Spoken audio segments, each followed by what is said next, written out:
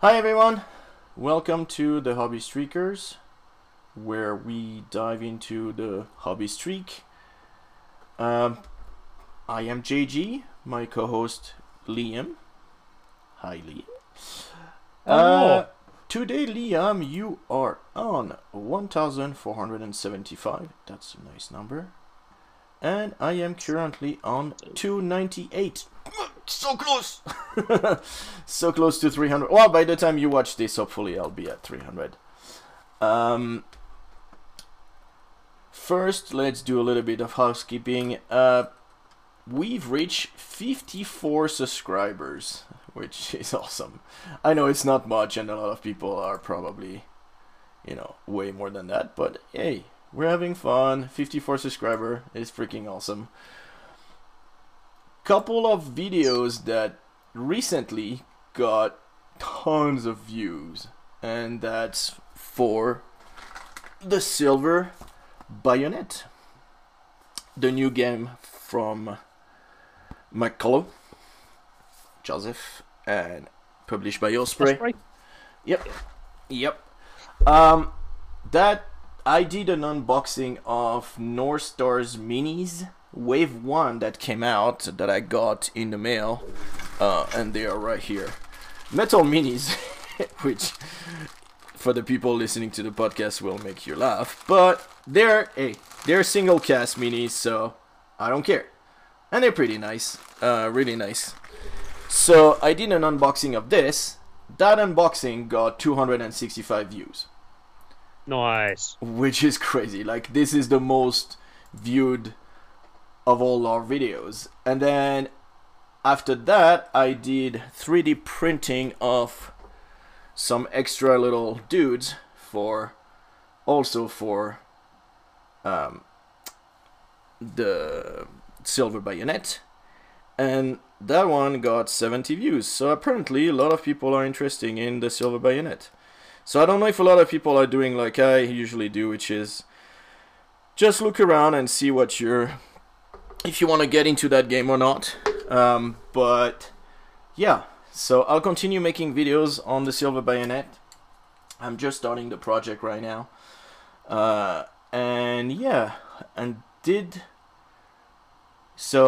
Those two videos kind of, I think, got us a lot of views, and a lot of people are interested in that part. So pretty cool.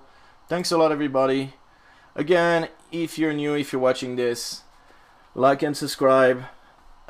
We do the podcast every 2 weeks. I'm trying to now do videos quite often as I can, as often as I have something for the a project that I'm doing, or something that I think people might be interested in. So yeah, I'll keep doing that. Again, thanks for the support, and that's pretty much the big news that came out from my side. Mr. Liam, you went to Salute. Did I saw lots of copies of the Silver Bayonet while I was at Salute, so Yeah, so that might be why. But yeah, I it didn't seems pick to... any of them up, Well, but I was well, I walked past a lot of them. I was like, I joined the Facebook group, and so yeah, because I'm looking for ideas on some of the monster for the bestiaries and all this. So yeah, super interesting. So tell us about Salute. So Salute, for people who don't know, is a wargaming trade show that happens every year. Oh, did it It's not held happen in last the year? Excel Centre in London. Did it happen In last year or not? It didn't happen last year. It No. didn't happen last year, yeah. Well, a lot of things did happen. Well, did they do even? They didn't even do like a online one, or? No, it's a trade show, so Yeah. it's a load of sellers in a hall, and a lot of participation games and stuff. Okay, I see. It's not Yeah. the same sort It's of not a thing like convention. Gen Con, Yeah, where it's not a people convention. go and Yeah. announce stuff. Okay. So So what my did you my club what did you do there? my club tends to go down. Okay. So we had a smaller showing than previous years, but Of course. But yeah. again, like there is So for still a people pandemic. watching this way back in the future, we're still going through COVID. So Mhm. just in case you're wondering while we're talking about this, but yeah. So Salute I mean, 2021. you guys in the future are probably still going through COVID, but Yeah.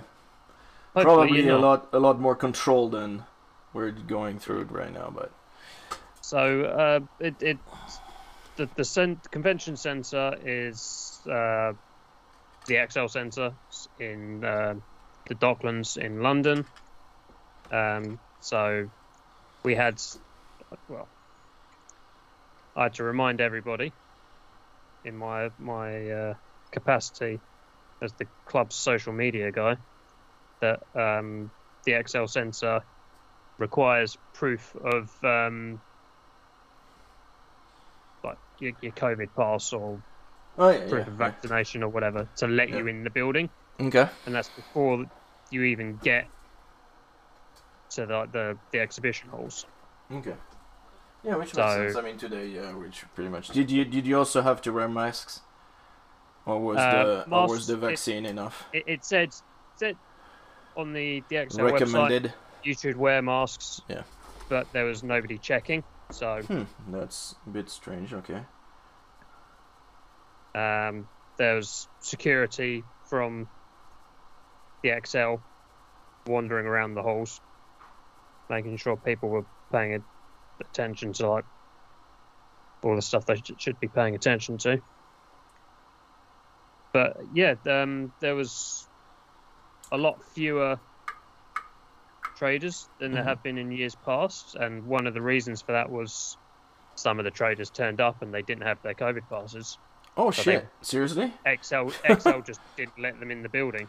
Well, yeah. I mean, I would think that's stupid. I'm sorry, but Yeah, that's Come on. dumb. Yeah. you know, like, really, people, you just forgot about it like overnight that COVID is still going on, and it's just like, Well, all right. I would imagine, being generous to these people, I would suspect that they were thinking about all the stuff that they needed to bring with them, and that's just one of the things that slipped their mind.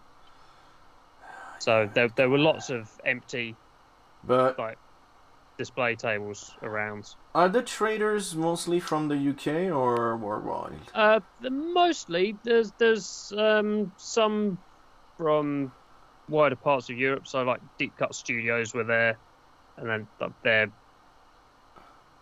Corvus Belly? No. I would have thought they would have gone for. To It's promote less their- game companies and more sellers. Well, they So, are. You know, think- like they Yeah. sell. Oh, you mean like retailers and stuff like that, Yeah. or okay? Yeah. Because I mean, they So, do. They have their new Warlord game coming Games were out and there. everything. So yeah. Warlord Games were there. Okay. WizKids. I can go and get my handy dandy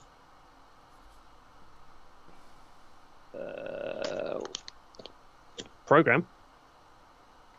Ooh, fancy. So loads of people. Warlord Yeah, Games. Sounds like it was fun.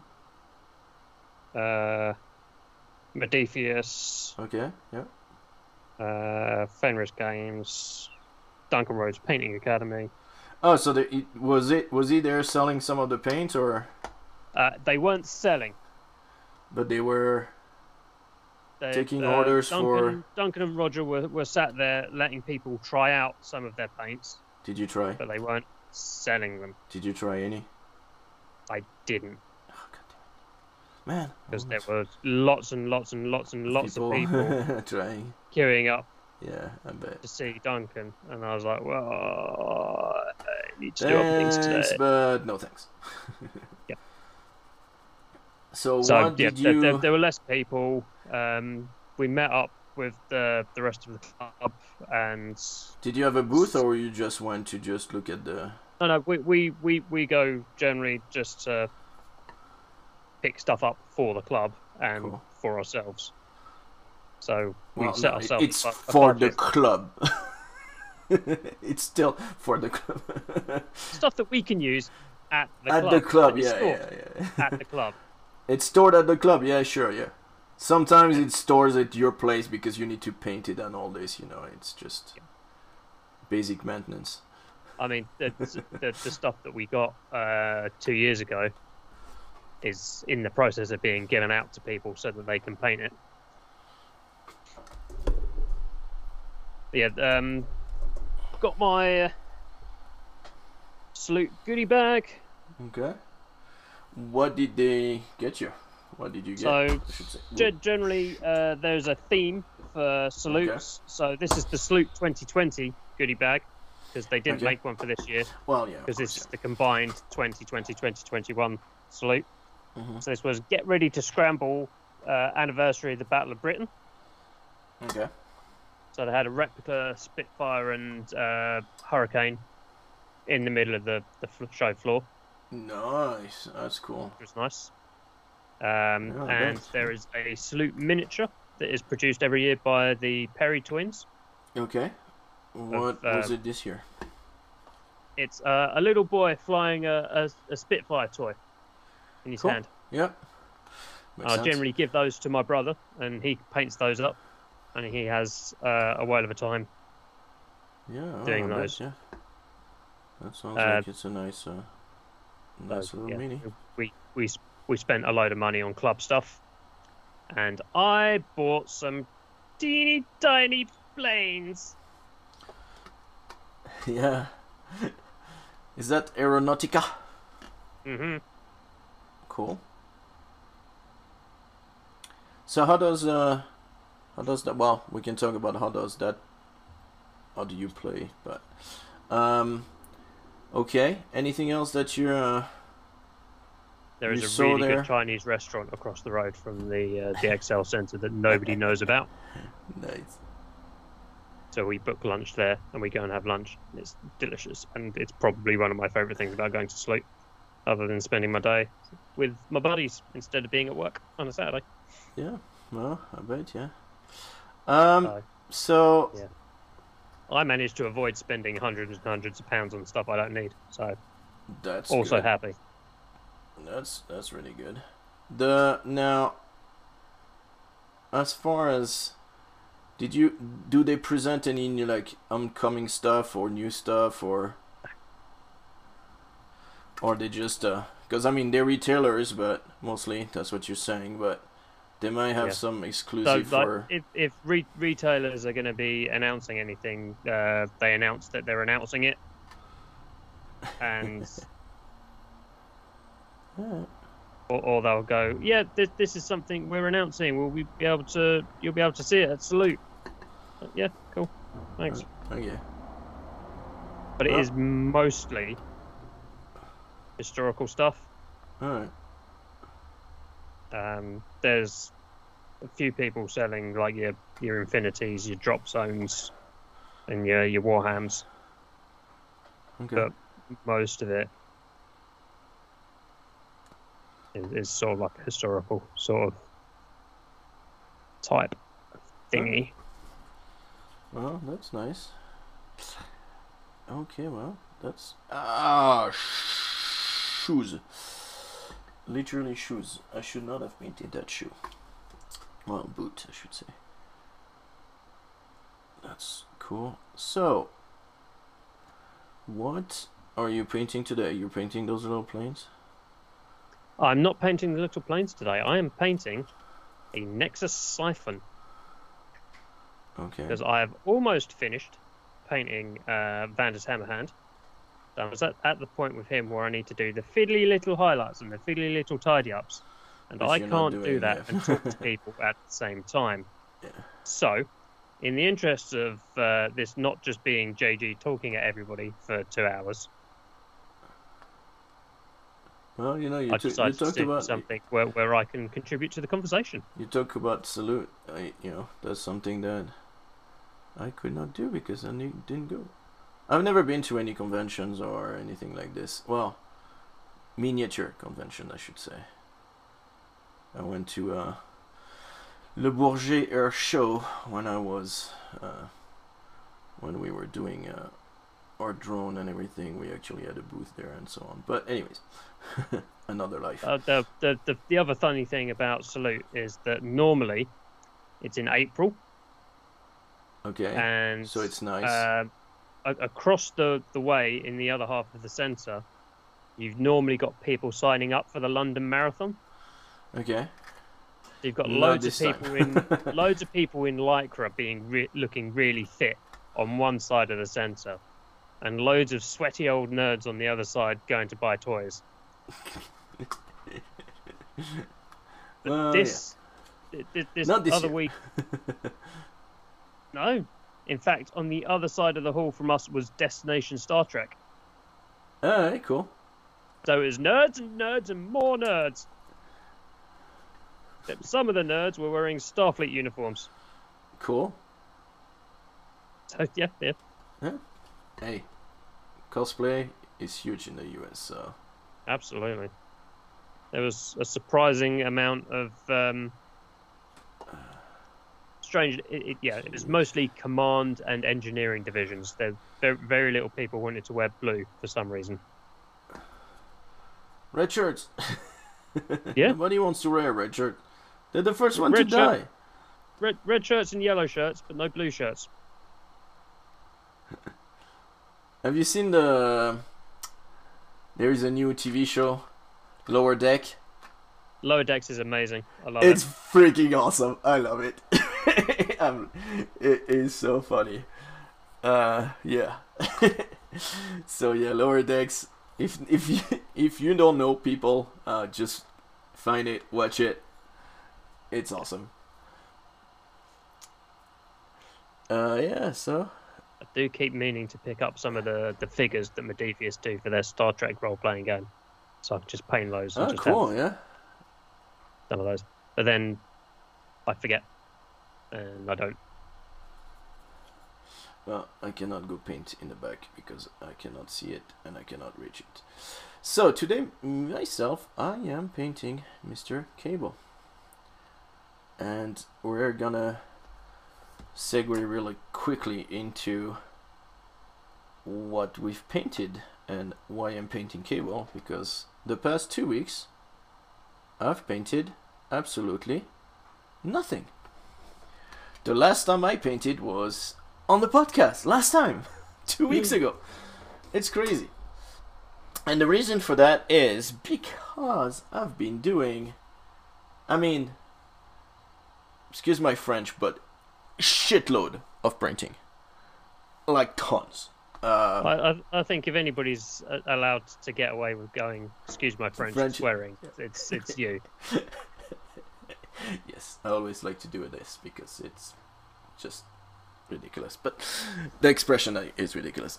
But yeah, so I am printing the construction site for Marvel Crisis Protocol.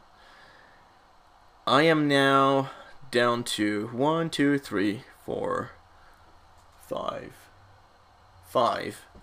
tiles left to print.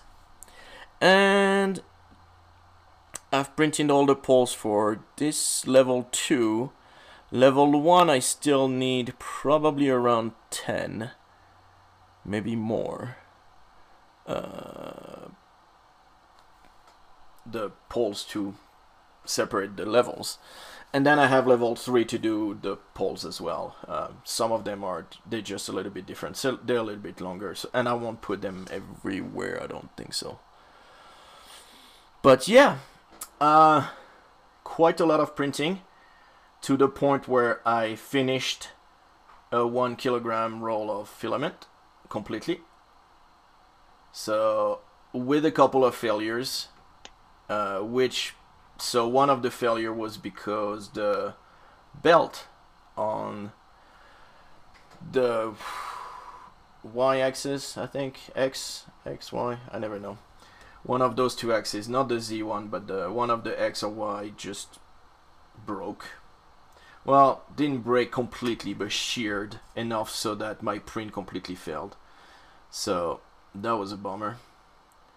And yeah, and I printed, and I don't know if I had already started, but I printed the entire bestiary of Frostgrave. And then I printed some base for Frostgrave. And that the bestiary is like 70 minis, which are printed as well. I again ran out of resin, so got resin and then kept printing again. So yeah, this is what I've been doing, like a lot of this, and then a whole bunch of videos which we were talking about before. So quite a lot of videos, and did some airbrushing, if you want to count that as painting. So did some airbrushing, and yeah, so that's pretty much what I've been doing. And yeah, no painting at all. So I'm painting today. I will be painting, and I'm planning on getting that going pretty quickly. I am gonna paint all the Frostgrave monsters, and I intend to do videos about it. And so yeah, I wanna. In terms of what I've been up to, so, yeah. apart from Salute, I finished the Vindictors. Yeah. Cool. How do they look? You happy? I've now finished painting Dominion. Holy shit! Seriously? Nice. Cool. Wow. I mean, I haven't started or even finished on any of the Wave 2 stuff. So, the extra, the one that came out after, right? Yeah. Yeah. Okay. Wow. I'm mostly 98% done with Vandus. I don't think a lot of people finished their Dominion box, so that's pretty cool that you did. Well, by half, anyway. Huh? Oh, you're half, yeah, true. Well, still. And I built lots of tiny planes. I built the Space Marine half of Angels of Wrath. Are you getting both, or did you split it with someone also? Well, I bought the box and went, I can try and sell half of these to people, or I can just build them up and have them as them, yeah. A tester army, or tester force, or starter force, or whatever you want to call it. So and if you have both sides, it's also a good way to show people and. Exactly. Yeah. So you can, yeah. If you get to find yourself a new gaming club and they don't play the game that you play, well, tough luck. You're buying yourself a second army so you can take it down and run show games. Exactly, yeah. Which works better when it's a smaller piece count. Or just run small. If you're doing a large scale game, just run smaller size games of it to show people how the rules work. Paint your own army, have 2,000 points, and then run another 500 points of something else so that you can showcase how the rules work and everything. But yeah, I can understand that. So how many planes do you have on each side? Where's the box?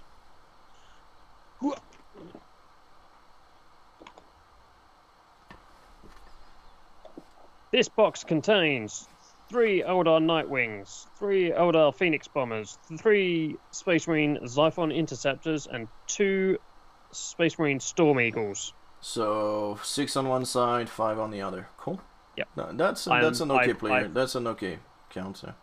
I bought the other 2 boxes for the Space Marine side that weren't in the starter box as well. So I've got myself a Thunderhawk gunship and a box of Fire Raptors, which I haven't built yet. Do you have a glove on this end? Oh, you have a half glove. Is it a half glove on the other hand? Shit. I don't know. Yeah. I've been doing those when I've got in and I've had a long day and I can't be bothered to paint. Gone, right, I will build a tiny plane instead. Yeah. And again, you know, like, this is something that if people follow, hopefully, we've been talking a lot about it, but yeah, you don't, I mean, it doesn't have to be necessarily painting, and look at it this way. I've not done any painting in 2 weeks, so definitely you can do the hobby streak by doing a lot of other hobby. Oh, I forgot. This guy. He's freaking huge. I mean, like, yeah, I cannot even make it. It's a bargain. He's huge. Not too bad to put together. Video of me putting this guy together and the terrain, because he's coming. So he's coming with a giant base. So that's his base. You put him there. And then you've got the gate, which I did not. So the gate goes in the back. And I mean, like, yeah. So, he's not small. Small. No. He's a large boy. He's a very big boy. And so, yeah. Really cool. Really cool mini. That's some pieces of terrain as well. Those weird blobby things. Yeah, so those are... You got balls, buddy. You got balls. Those are the... Oh shit, I don't even know. Because there's a cosmic gate, and then there's some... And you can do, because... So... And it was the same with Mr. Thanos. You have one kind of... scenario. Well, yeah, no, it's just a scenario where you play 2 teams against one guy controlling overpowered Dormammu or overpowered Thanos or Ultron. The first one they came up with was Ultron, and it was free to download, and you could just get it from the website. Then they actually came out with, when they got Thanos out, it came with the scenarios and the cards and all that stuff. And same thing with Dormammu. So you have extra cards and all this to play that game. So you have one version of Dormammu, which is the, I'm gonna put it in my roster and play it, and he's level, like, he's still threat, I think 8 or something like this. It's crazy high. But then you have a version that's just, I don't know, level 30 probably, you know. And you play against him with your team. Another player also has a team, and then you have 2 teams fighting this guy. And all of a sudden you have like 20 models fighting a Dormammu that is super OP, and, well, as per the what he's supposed to be, like super strong and super powerful. Same thing with Ultron, where you have an Ultron that just like keep getting stronger and everything, and he's trying to basically do what he does to in the movie, where he lifts the city and drops it. You have another one where everybody is mind control, and you have Hulk, and you're playing Hulk, and you're trying to just knock everybody out with a super strong Hulk. So that one is pretty fun too. And then you have and then you have Thanos with all the stones, and you're basically fighting him, and so yeah. But anyways, so got him and got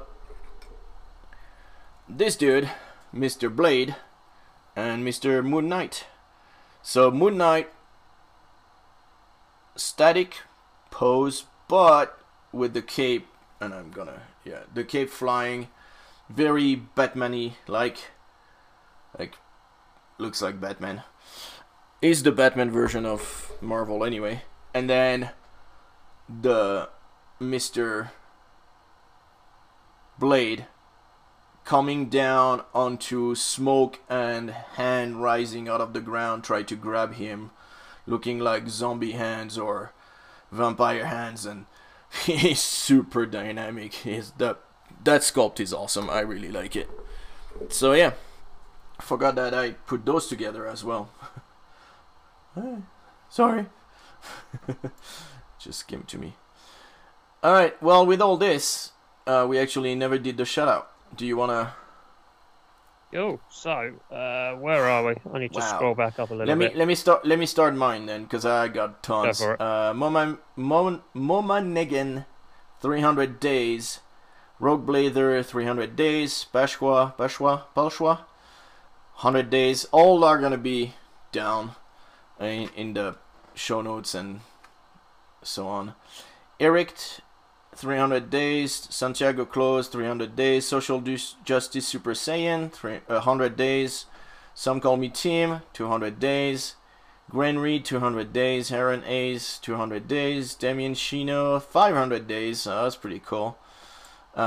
He's in Hawaii. Damien's good, some good stuff. Yeah, he's in Hawaii. I'd like to go back. I love that way. He was nice. Christopher Sandman, 1 month. So, you know, shout out to him because it's 1 month. Getting there. Time Blob Miniatures. Means you formed the habit. Yeah. Well, as soon as you're like, all those, like, as soon as you're like up to a month, 100 days, I think, like, you're really into it. Like, it's rare that people that pass 100 days just don't keep going unless something happened. But Christopher Sandman, so 1 month. Stan Blob Miniatures, 300 days. Cretoni Entertainment, 100 days. Rumpus Brush, 200 days. And yeah, so they are in order of, so Mona Negan was like almost 2 weeks ago, so she's at like 314 probably today, something like that. But yeah, you get the gist of it. So congrats to all those people. That's our shout out for, well, that's my shout out, and that's from Twitter. So all the Twitter handles are gonna be down. I'm guessing you're doing same thing with. Yeah, these are the people I've seen on Instagram. Yep. We have got Brett Stelmar for 100 days. At the Folded Fox for 100 days. At CRM Kennedy for 300 days. And before we started recording, while I was waiting for JG to finish work after I'd had my dinner, I saw another person posted about 35 minutes before we started recording. Theralysim. Okay, and what's the count? For 300 days. So nice, cool. Snuck in. Right at the last minute. Nice. Otherwise, you'd have been on next week. Yep. Alright, well, again, to all those people, congrats. Keep going. Good job. All of you that are on 300 days are not that far behind. Getting there too. I'm getting there. Like a couple of days and I'll be there. So yeah. Does that mean we have to shout you out next week? Yes, please. Well, okay. By the time you're watching this, yeah, I'll be on 300 days already. But yeah, please just go look. And yeah, make sure that you support the hobby and support the tag. Yeah.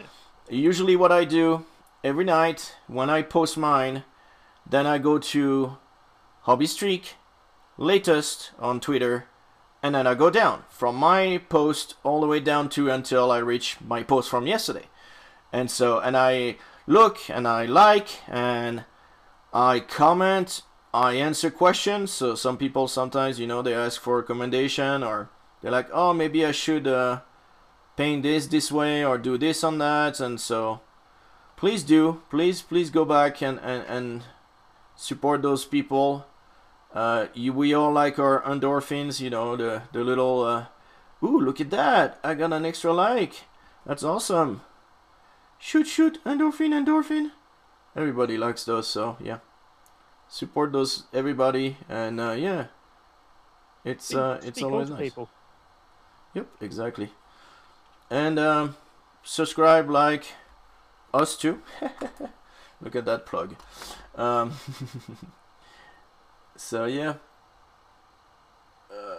What? So what did you try, Mister? Did you try anything except? Well, I was gonna say salute, but you didn't try because you went there before. So. I tried going into London for the first time in a year and a half. How was that? Fun? I got somebody else to drive me. Oh, you drove? Oh, okay. Yeah. I thought you might have taken like a train and just like after that take the tube and... No, because that way you have to deal with people. And nobody likes people. I mean, the parking at Excel is extortionately expensive, Yeah, but I'm pretty sure. it's between the three of us who were in the car splitting the parking and stuff. It's less than we would have paid for a train ticket, and we wouldn't have had to muck about with A, National Rail, and B, the London Underground, and C, the Docklands Light Railway to get there. So makes sense. And then we didn't have to cart any of our purchases back on the train afterwards. So oh yeah, true. Yeah, forgot about that too. Yeah, because that's a pain when you go somewhere. I think the worst is when you go somewhere by flight and then you buy a bunch of stuff and then you're like, oh no, I gotta bring it back. So yeah. Well, so didn't even try anything new at the Chinese. I had my normal. You know, my usual. Well, this is my new brush. It's a Broken Toad miniature series MK3. I'm still waiting for it to transform, but it doesn't do it. You know, like the suit Iron Man MK3, but no, it doesn't. There's no arc reactor or anything in there either. Sucks. Send it back. It's defective. It's defective.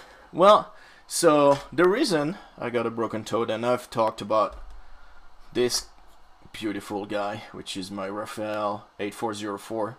I mean, you cannot even read the friggin' thing anymore. So yeah, my Raphael starting to not be so sharp anymore. And so I've been trying to get a new Raphael 844, and unless Mr. Liam wants to send me one from the UK, which I'm guessing is gonna be easier to find than here, I can't find any freaking size 2, which is the size that I use, anywhere in online stores. They're all, like all the stores that I go to always, they're completely out of stock. And so it's, I mean, last time you could even find them on like Amazon and stuff. Amazon is out, Bleak is out, all the stores and everything, like all of them out. And I'm like, you freaking kidding me? So I was watching one of Scott, the Miniature Maniac video, because I know he uses as well Raphael's. He's the one that got me to actually try it in the first place. And so I was watching his videos, and he was talking about Broken Toad, and that he actually got a Broken Toad instead of a Raphael. And I'm like, all right, well, let me see what it's all about. And so I got myself a Broken Toad, and I am trying it for the first time because, like I said, I have not painted in 2 weeks. So I've been painting Mr. Cable with my Broken Toad so far, and so far so good. I really like it. I like the tip is really nice. The belly is huge. So really happy. So far so good. And so you get to see me try something new for the first time, live on camera. Well, not live for you, but live for us. So yeah, really cool. Live for me. Really nice. Right now I'm trying to do I've done my base coat, and now I'm doing my first blue highlights, and I should have known not to use that base coat. Oh, wow. It's weird. That night blue always is weird. Like, I like the color, but it's so non-uniform when you put it on. It's just weird. But I am, yeah, pretty happy about my Broken Toad so far. Cool. Yeah. So let's talk about 3D printing, because, well, as you know, I've done a lot of 3D printing, as I talked about, while looking for basically all the minis that I could use for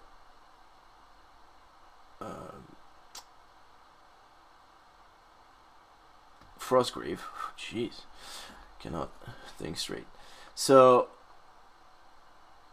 there is a list of all the stuff that you need, and so I went to my mini factory and all the sites that I've talked before and so on.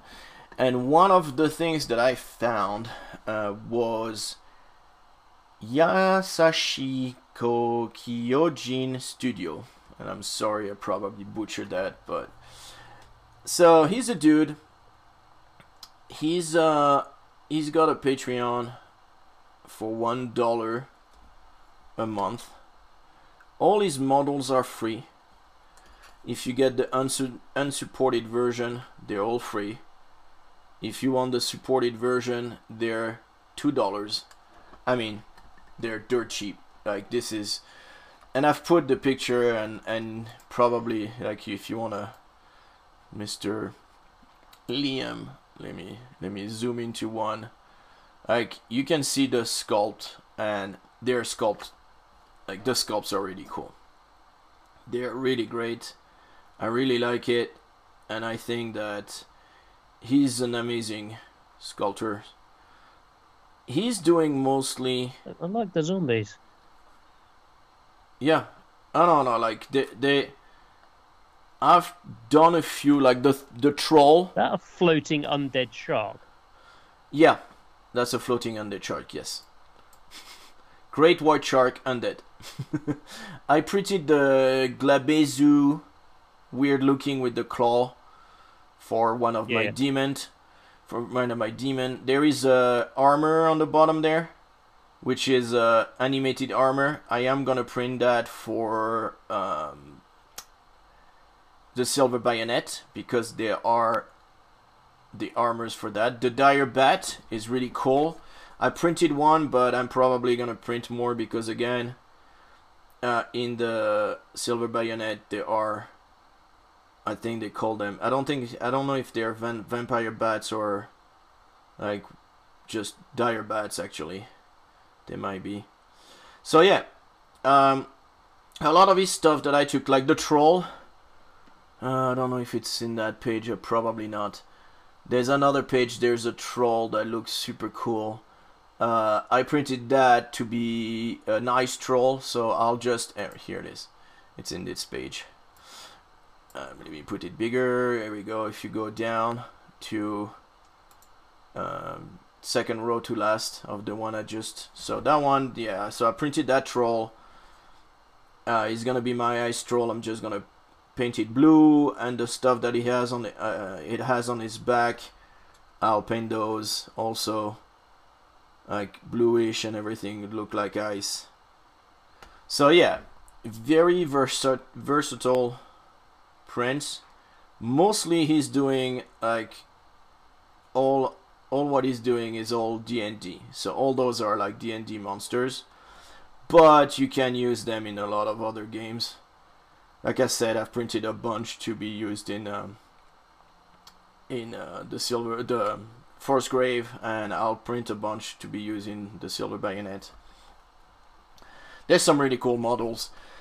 I think his skeletons are pretty cool too. So yeah, and before that I had printed the Chen Devil for Rain in Hell. He was my tentacle demon, so yeah. Again, like, I think he's doing a great job, and so I am I am doing his Patreon. There is a Discord which is pretty active when you do the Patreon, and yeah, he asks what's the next model that people want. You can vote. There's a few options. This time around, it went to a snail, which is really cool. So that should be coming out, and then he puts them on. So either My Mini Factory, one side free, one side where you pay $2 for the supported version. So yeah, really, really pleased with. And then he's got a whole bunch of stuff that are not in there. When you're Patreon, you get a lot of like little terrain pieces like bottles and tables and books and stuff like that that you can use probably like in your D&D games. I would think that's where you would want to use it the most. I'm probably gonna use a bunch of them as markers for, you know, like points of interest and stuff like that for games. So yeah, so that's my shout out. Yeah, lots of 3D printing. Found out a few things still that I haven't tried, but apparently if you dunk your 3D print in warm water, then it's a lot easier to pop the supports. I haven't done that yet. I need to find a way to have warm water that I don't throw away, because I'm gonna need to make it evaporate and all this, because you don't want to throw that down the drain. It's still resin and everything. Yeah. It's nasty. So not sure how to do that yet. I don't want to heat up my my alcohol, because that's just gonna evaporate too quickly. You can, I mean, you have some sonic cleaners that do heat up, and I think that might be the best solution. You put your mini in there, you close, you heat it up a little bit. By the time you pop them out, they're clean, in alcohol, they're warm, and so probably you can pop those pretty quickly. So haven't tried that yet, but I need to consider it, and I don't know how yet. But yeah, it's been okay so far, the printing. I redid my mix and everything, so yeah, really happy with my printing. Like I said, the construction site is looking really good. I primed all my 3D printing minis. They all Zenithal primed, all 70 of them. I've done there is a tutorial on the website that I did for this big guy, and that's a giant, which is gonna be my frost giant, and he was in 2 parts the way the guy did it, because you can print it probably like I don't know, 20 centimeters high or something like that, like ridiculously big. I did not want to do that, so I printed it a lot smaller, and it was in 2 parts, so I joined the 2 parts in Meshmixer, and I've done a little tutorial on that. So if you want to check it out as well, it's pretty quick, and it's a good way to join your minis. So yeah, so did that as well, and yeah, that's about all the 3D printing stuff that, I mean, that's all I've done for 2 weeks is all 3D printing. But yeah, it was fun. I've got the STLs through for Roma Red Astra. Cool. Yeah, I received the one for the Beast too. I haven't printed anything yet. Did you print any, or did you ask someone to? Well, I should say, did you ask someone to print a few for you, or not yet? Not yet. Not yet. Okay. You need to, man. You need to. You know. I do. I also need to work out what minis that I would need for a particular army first before I just go. Can't you print some of the? Can't you print some of the vehicles and use them with your game right now? Probably. Like, so that would be nice. You can use them Yeah. as like you can even I don't know like yeah I'm not but can you use them as terrain maybe more than anything else? Probably. Or you can reduce the size and use them for Aeronautica. Da, da, da. No, will they work? Or Thinky face. they're more troop transport? Yeah. There are some planes in Aeronautica that have transport capacity. So So yeah. don't know how that works. I think that's for specific missions. So I'll have a think. But I'll yeah. have a So you receive like 20 gigs of files I because it haven't looked like you downloaded had a freaking like you had a really a lot of minis. they're on my mini factory library. Yep. So Yeah, that's usually what they do now. I'll sit on there until I figure out what I need, what do I want to do with them, Yeah. and then I'll ask people nicely. Can you print that for me? Well, this is the thing, and I was surprised. Like I printed a plate full of mini, and you can put you can put in the software. You can say, hey, like this is how much I pay for my resin, like and for one kilogram of resin, how much is that gonna be for? Like how much resin you're gonna use for this project, and this is how much it's gonna cost you in resin, basically. And I had a full plate of a bunch of minis, so well, 2, 4, 6, 8, 10 minis, including a guy on a horse, and I had for like $1 worth of like $1.60 or something like that of resin, and I'm like, this is just ridiculous, so cheap. So, Printer yeah. go for Printer now, the one that I have I think is like 200 and something. You can get the printer like the brand new one that just came out, which is the Mars 3, is right now at $350, and that's like another level compared to mine. It's just the details and everything is just crazy high, and so yeah, that's what you can get today. The Saturn, which is the big one, not the mega big one, there's just a lot bigger than what I have, and that would be probably my next print once the price goes down even further. Right now is at $500, and I mean that's crazy for the level of prints that you're getting and everything. Yeah, it's just nuts. The very big one, which now has a plate that's, I mean, freaking almost the size of like an FDM printer now. It's just crazy.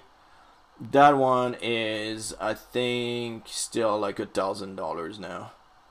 But in about what 2 years, it'll be at $500 because something else would have come up. And that's always the thing, it's when you look at the first one that came out, the Mars, Elegoo Mars, and the Anycubic Photon, they were $350 when they came out. Now you can get them for like $150 probably. Like it's just it goes crazy fast. Like the drop in price is also super fast. So hopefully, I'm waiting for the Saturn to drop further down than the 500 that is right now, and eventually I'll probably get one. I don't know, unless they came up with something else that's gonna be cheap because they found a new way to make them super cheap, which could be also, we never. That's the thing, we never know. Like they're trying the ones that now they don't use a screen, they use a projector, but the projector is super expensive. So you have a super small printer for the price of a way bigger printer. So yeah, still not sold on that one. But that was the same thing when they came out with those printers, and then they changed the screen to monochrome, and the price went down, and the quality went up, and all these things. And so I'm thinking that that might happen for this as well. They'll find a new way of doing a projector for super freaking cheap. With the mirrors are gonna be cheaper. They're gonna find some other mirrors that are gonna be cheaper, because right now they're using, you know, parts that mostly exist in other technology.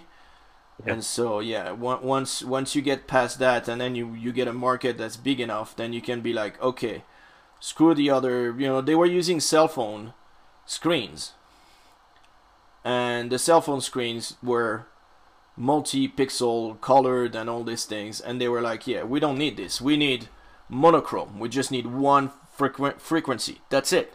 So all of a sudden now the new ones are monochrome, and you don't have to change it as often because they last a lot longer, because you don't have like all the bleeding with all the other colors, and you don't, and it's got, sorry, and it's gonna be the same with the rest. They'll, you know, they'll get through, and they'll find a way to make those projector cheaper, and find another way of projecting the thing, and it's gonna be again maybe like a monochrome projector. I don't know if it's a monochrome right now or not, but yeah, it's usually that's how it goes, and it goes really fast. It's been pretty good for resin printer, at least. Oh yeah, the technology is exploding. So. Oh yeah. And then you get the people that are making minis, and they're, you know, they're having fun. They're doing pretty good. And they get the Patreon things, and yeah, a lot of them make a living out of it. I mean, yeah. When you have a Patreon where it's like $4, and you know, you have 1,000 people, that's $4,000 a month. That's not bad. So yeah, and then you still have your minis that a lot of people are gonna be like, oh, I just want that mini, and here's $2, and here's $3, and here's another $5, and oh, I want the full pack, and that's $30, and yeah, I'm not like it. I think it's awesome. Yeah. Because some of them, I mean, honestly, like some of them, I go and I look at them and I'm like, dude, you're asking $12 for this? F you. Because this is ridiculous. Like it's not worth that much. And then you get this guy, which I was talking about, free freaking prints, and you look at the quality of his sculpt, and I'm like, dude, you should be charging a lot. Like, and he's charging only for the supported version.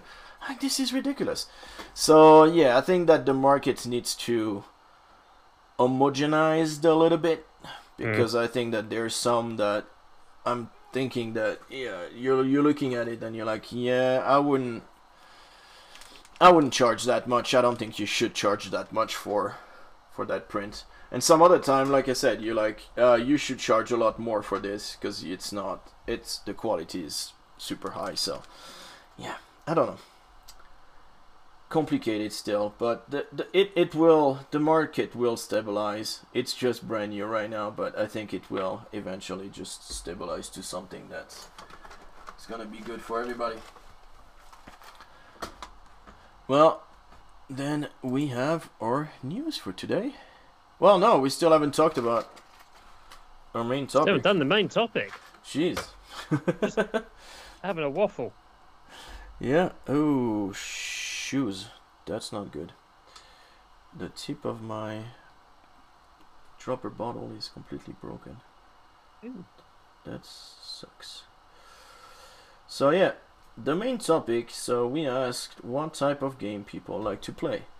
If they prefer solo, co-op games, what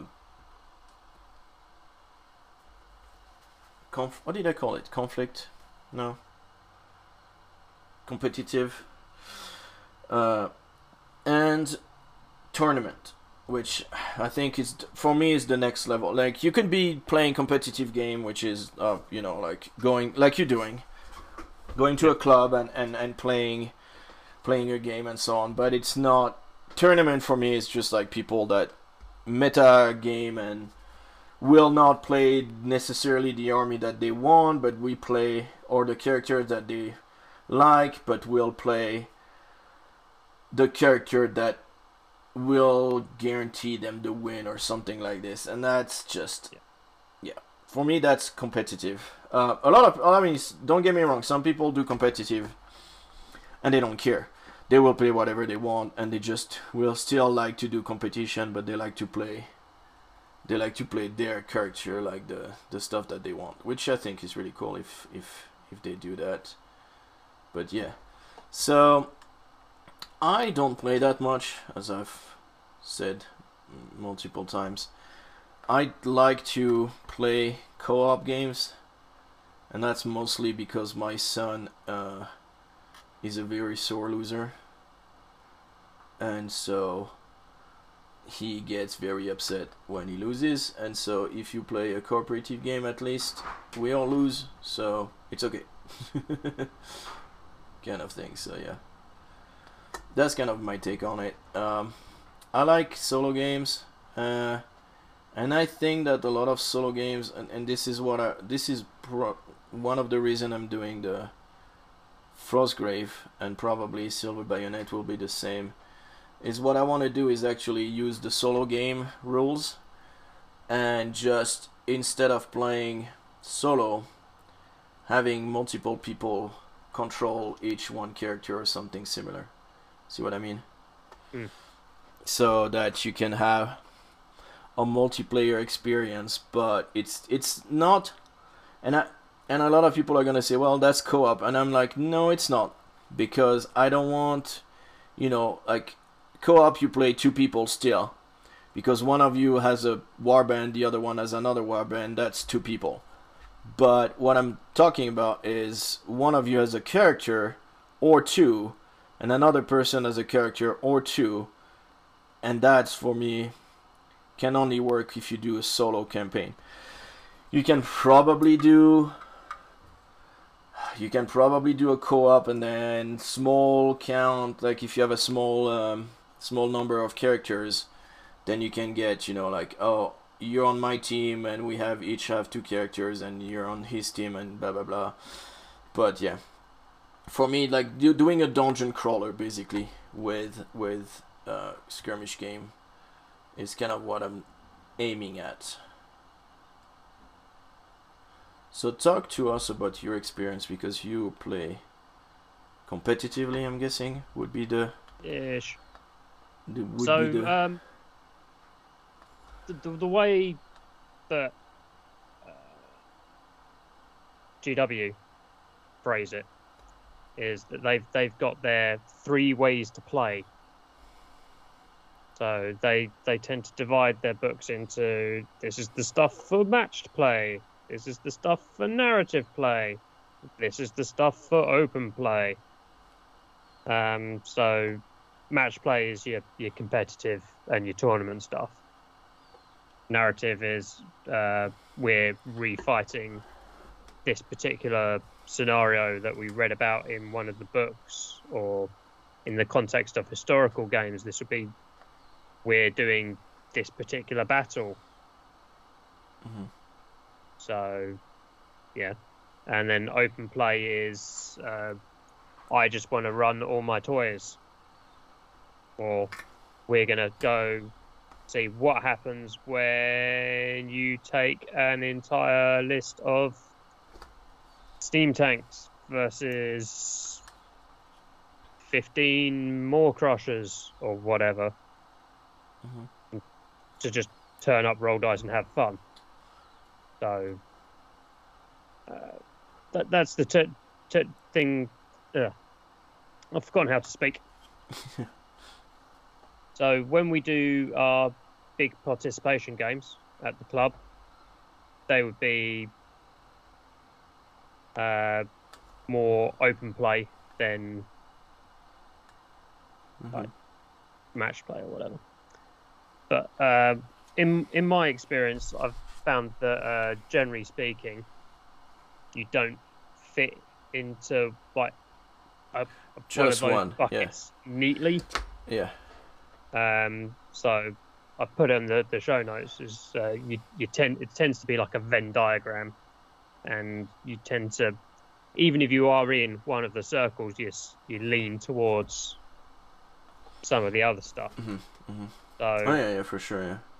Yeah. I think I tend to lean in the match play, narrative play sort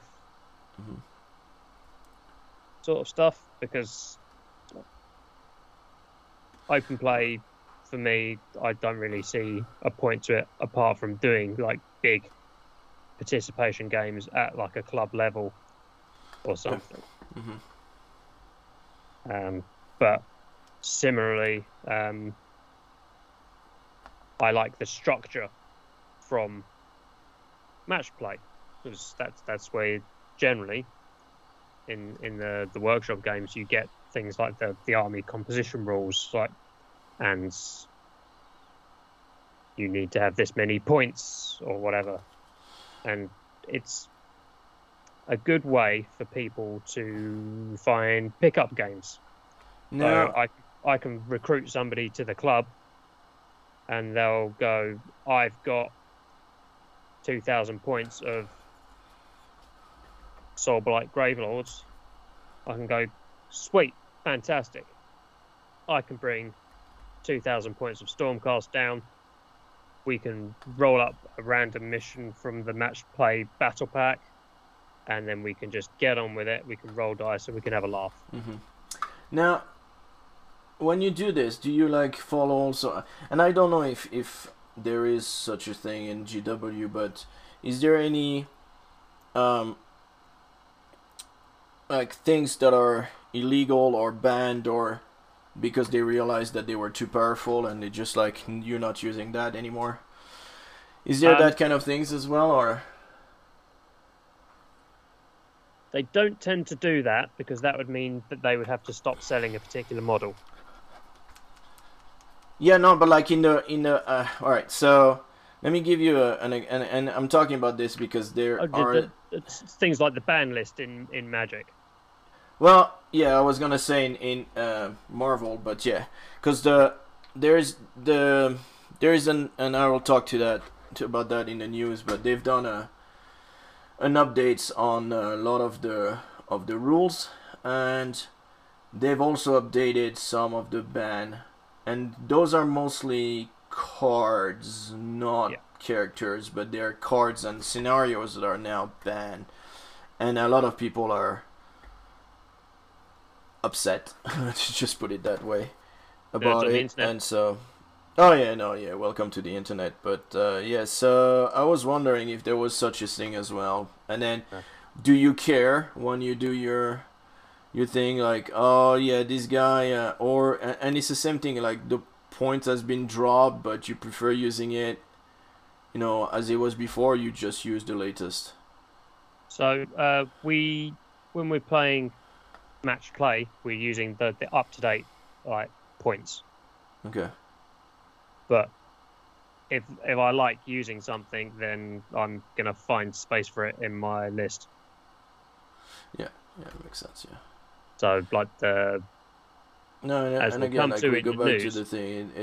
You're trying to have fun. You're not. Yeah. The dragons. They got put up in points before they've even come out. Yeah.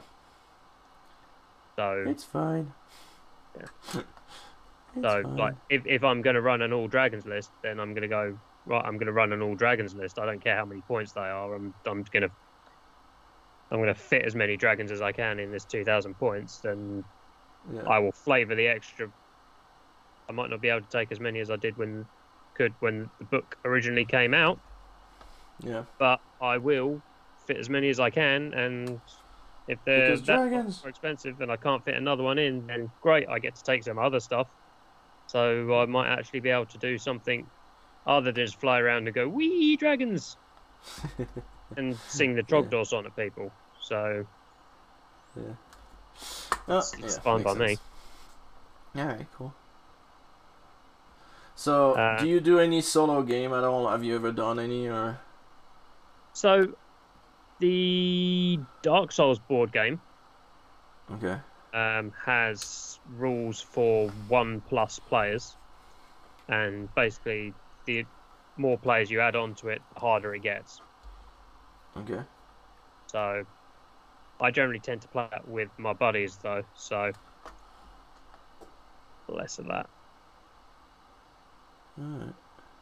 No, and I think that there's been a lot more solo rules that came out, even for games that used to not be solo games. And again, I mean, just because of all the pandemic and all that stuff, yeah. The GW rule writers over lockdown were putting out like how to play Age of Sigmar or Warcry or whatever on your own stuff out on the Warhammer community website and on White Dwarfs and stuff, so that people could, so that people when they were sat at home twiddling their thumbs doing nothing when we had the first one, could keep playing, and not necessarily. I mean, board game is easier to bring to the table, but a miniature game and a war game and all this not necessarily easier to bring to the table in a family when you're like, hey mom, dad, and or hey kiddos, or I don't think I could make my wife play any of those games. Again, here's this game that I like painting. It's going to take you 2.5 hours to play a game. Well, no, this is why you're going to be melting by the end of it. Yeah, I don't think that it's gonna be any big game like that. And I think more like, and this is why I'm looking towards like trying to do something with Frostgrave, the Silver Bayonet, and things like this, and trying to get those be more like like a solo co-op kind of game, dungeon crawler more than actual warband. And I will create, like I will make the people and everything so that that whole part of the thing is gonna be like, hey, here's your army, this guy does that, this guy does that, and that's it. It's like, now you can play with those, and I don't have to go through the whole, alright, let's create your unit, and you need to give him a name. Well, the names I can probably do that because it's fun, and especially like the kids will find some silly names probably. And it's always fun to give a name to a character, but again, like it stops there. There's no need for anything else as far as I'm concerned. Like there's no need to go to get them to do all these things, and I think that's kind of the only way that I could make them play something bigger than a board game.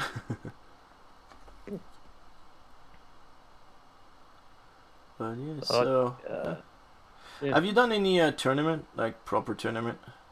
Yeah, I've been to not like super competitive tournaments, but last couple of times I was at Warhammer World were for a Throne of Skulls tournament. Those are advertised as not being like super competitive. They're just turn up and play 5 games. Yeah. If somebody wins at the end, then they win at the end. But people tend to turn up and go, I want to win.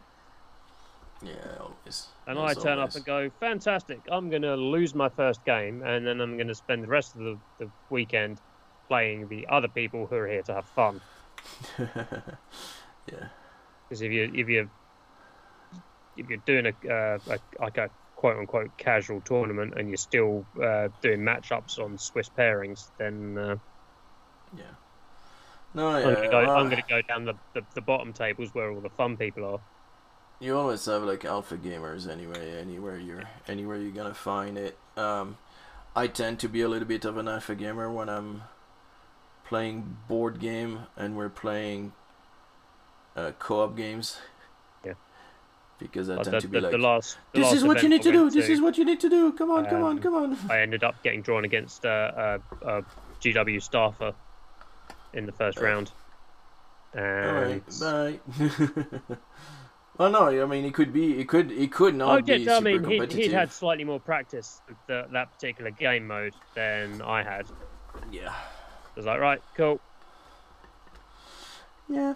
And then I went and played somebody who had converted his ogre army to be pirates, and we all had pirate hats and peg Cool. legs, and were on Nice. pirate That's ship really cool. bases. And I mean, he kicked my ass, but I had a fun time. Yeah, yeah. No, and that's what you want. I mean, I mean, not to say that I didn't have a good time when I played the GW guy. It was just he was there to win, and I wasn't. yeah, that's the problem. Like I said, that's kind of the problem with my son. He's kind of he always wants to win. So when he gets his favorite character killed because he's my target because he's super good and I want to get rid of him off the table, uh, he gets super upset.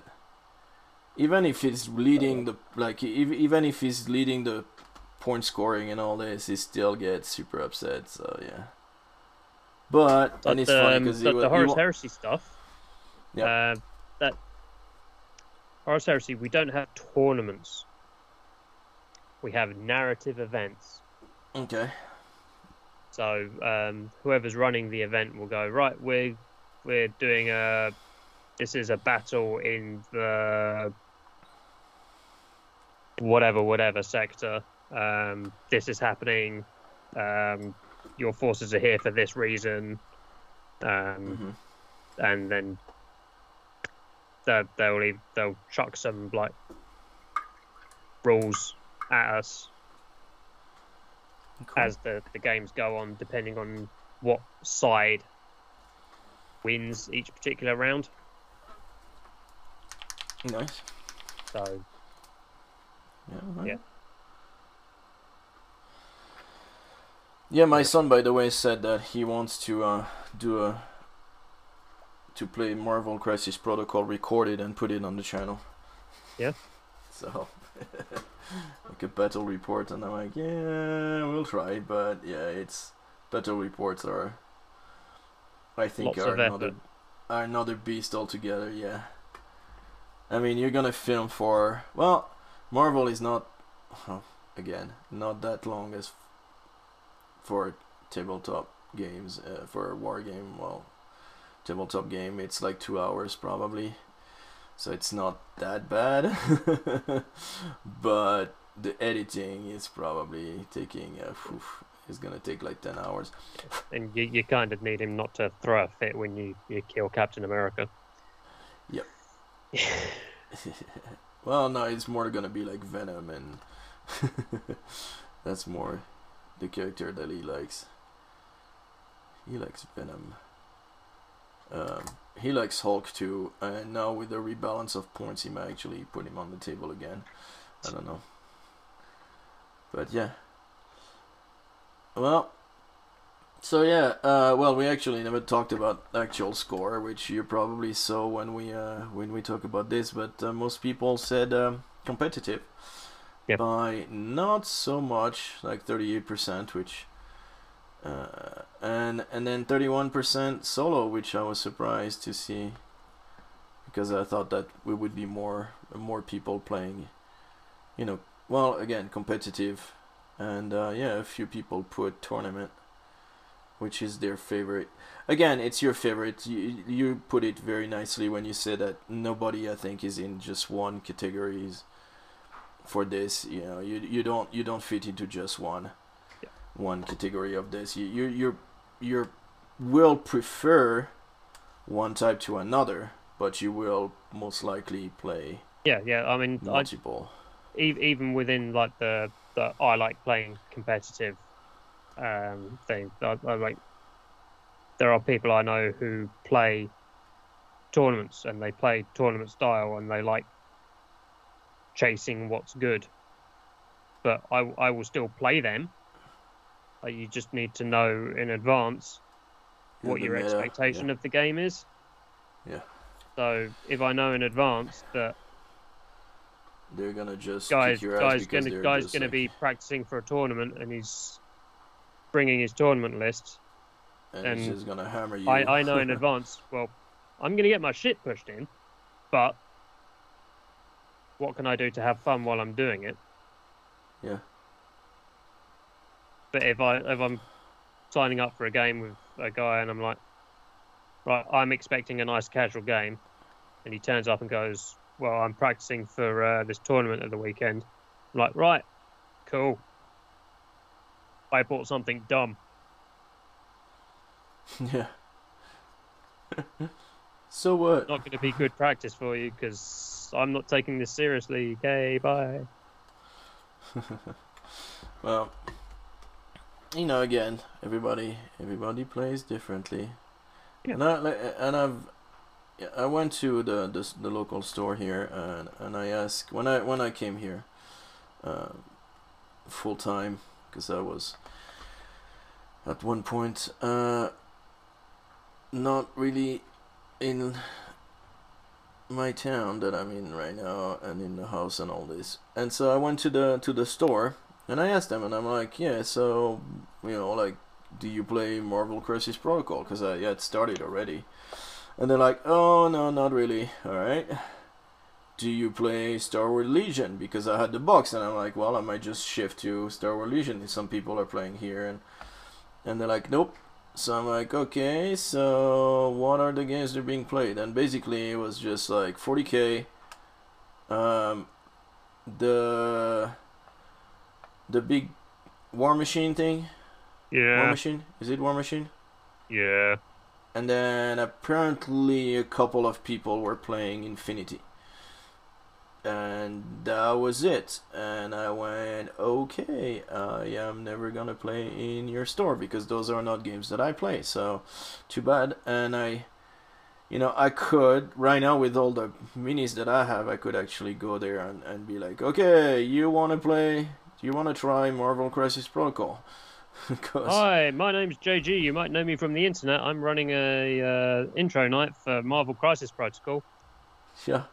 And be like, hey, here you go, like, I can bring 80 characters on the board. It's like, choose what you want. and your stuff's all really nicely painted as well, so people will look at that and go... Yeah, the latest one, yeah, the initial ones, and this is, I mean... well, the initial ones were 2 years ago, and I was like, oh god, I wish I could repaint them. I don't want to. But, yeah. The biggest thing that I can show to see the difference in my painting, how much I've changed my painting style and improved my painting. Where is she?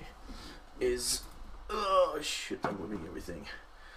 Is Hulk and She-Hulk, because, and I don't know if you're gonna see because you don't have my camera, but that's Hulk. Alright, yeah. He's contrast painty and everything. And that is She-Hulk. And she's all like proper highlights and everything. And she's not even like one of my best painted model, but yeah, there's a big difference. And that's probably one of the biggest that you can see, like, progress that I've made, because they're kind of similar character. Not saying they're the same, but they're similar skin color, blah blah blah, and all this. So yeah, well, I mean, just look at this guy. Pretty happy how he's turning out, by the way.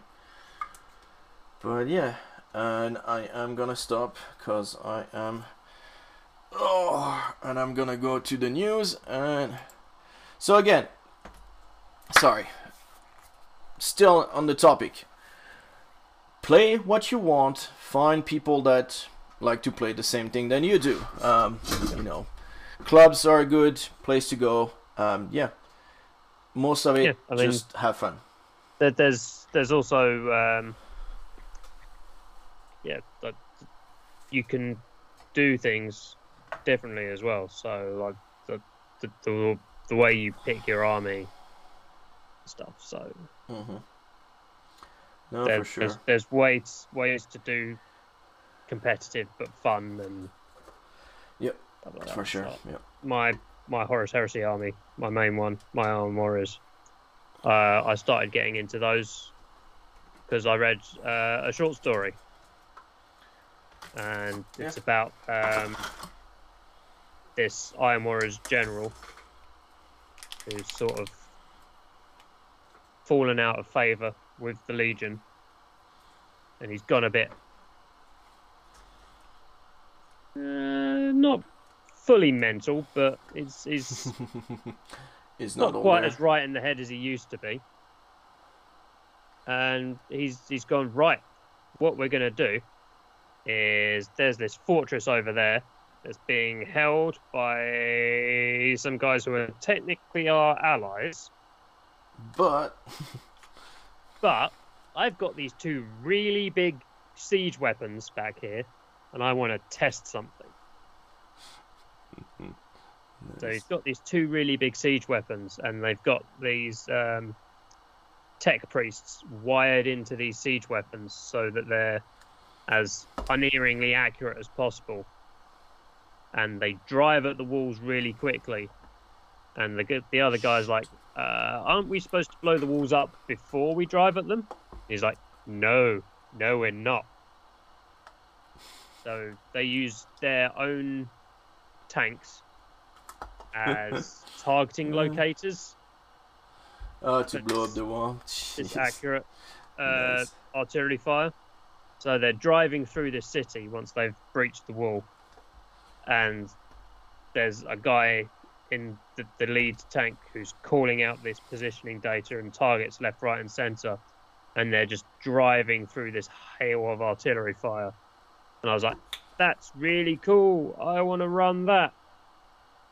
And then I looked at the actual force composition of what that army was. And I was like, right, okay, to run this as directly as possible in the game would mean I would be taking an illegal list of about 7,000 points, and I'd have 5 Nice. models that cost £300 each in it. So No. no. But So I can do. scaled that down to what I could legally take in a legal army. So I was like, right, I I'm can gonna still have take fun. lots of, not like big stonking artillery pieces, but as many artillery pieces as I can. And I'm gonna have, instead of having like big Terminator armored stuff in big Mastodon assault tanks, I'm gonna take lots of tactical squads in Rhinos. So then I can have lots of those, and I can chuck them really, really fast at the enemy. And then I can use the special rules for this particular army to call precision artillery strikes around my guys. And then my guys will jump out and they'll go, ha ha, and they'll use their actual guns, and it'll be cool. Nice. And the way you use that list competitively is you take lots of Phosphex launchers and you fire Phosphex at people, and you make people have a bad time, and then they don't want to play you again. So I didn't do that. You just work from the narrative, back down to what was leaked, yeah. wrote a Oh, list. of course.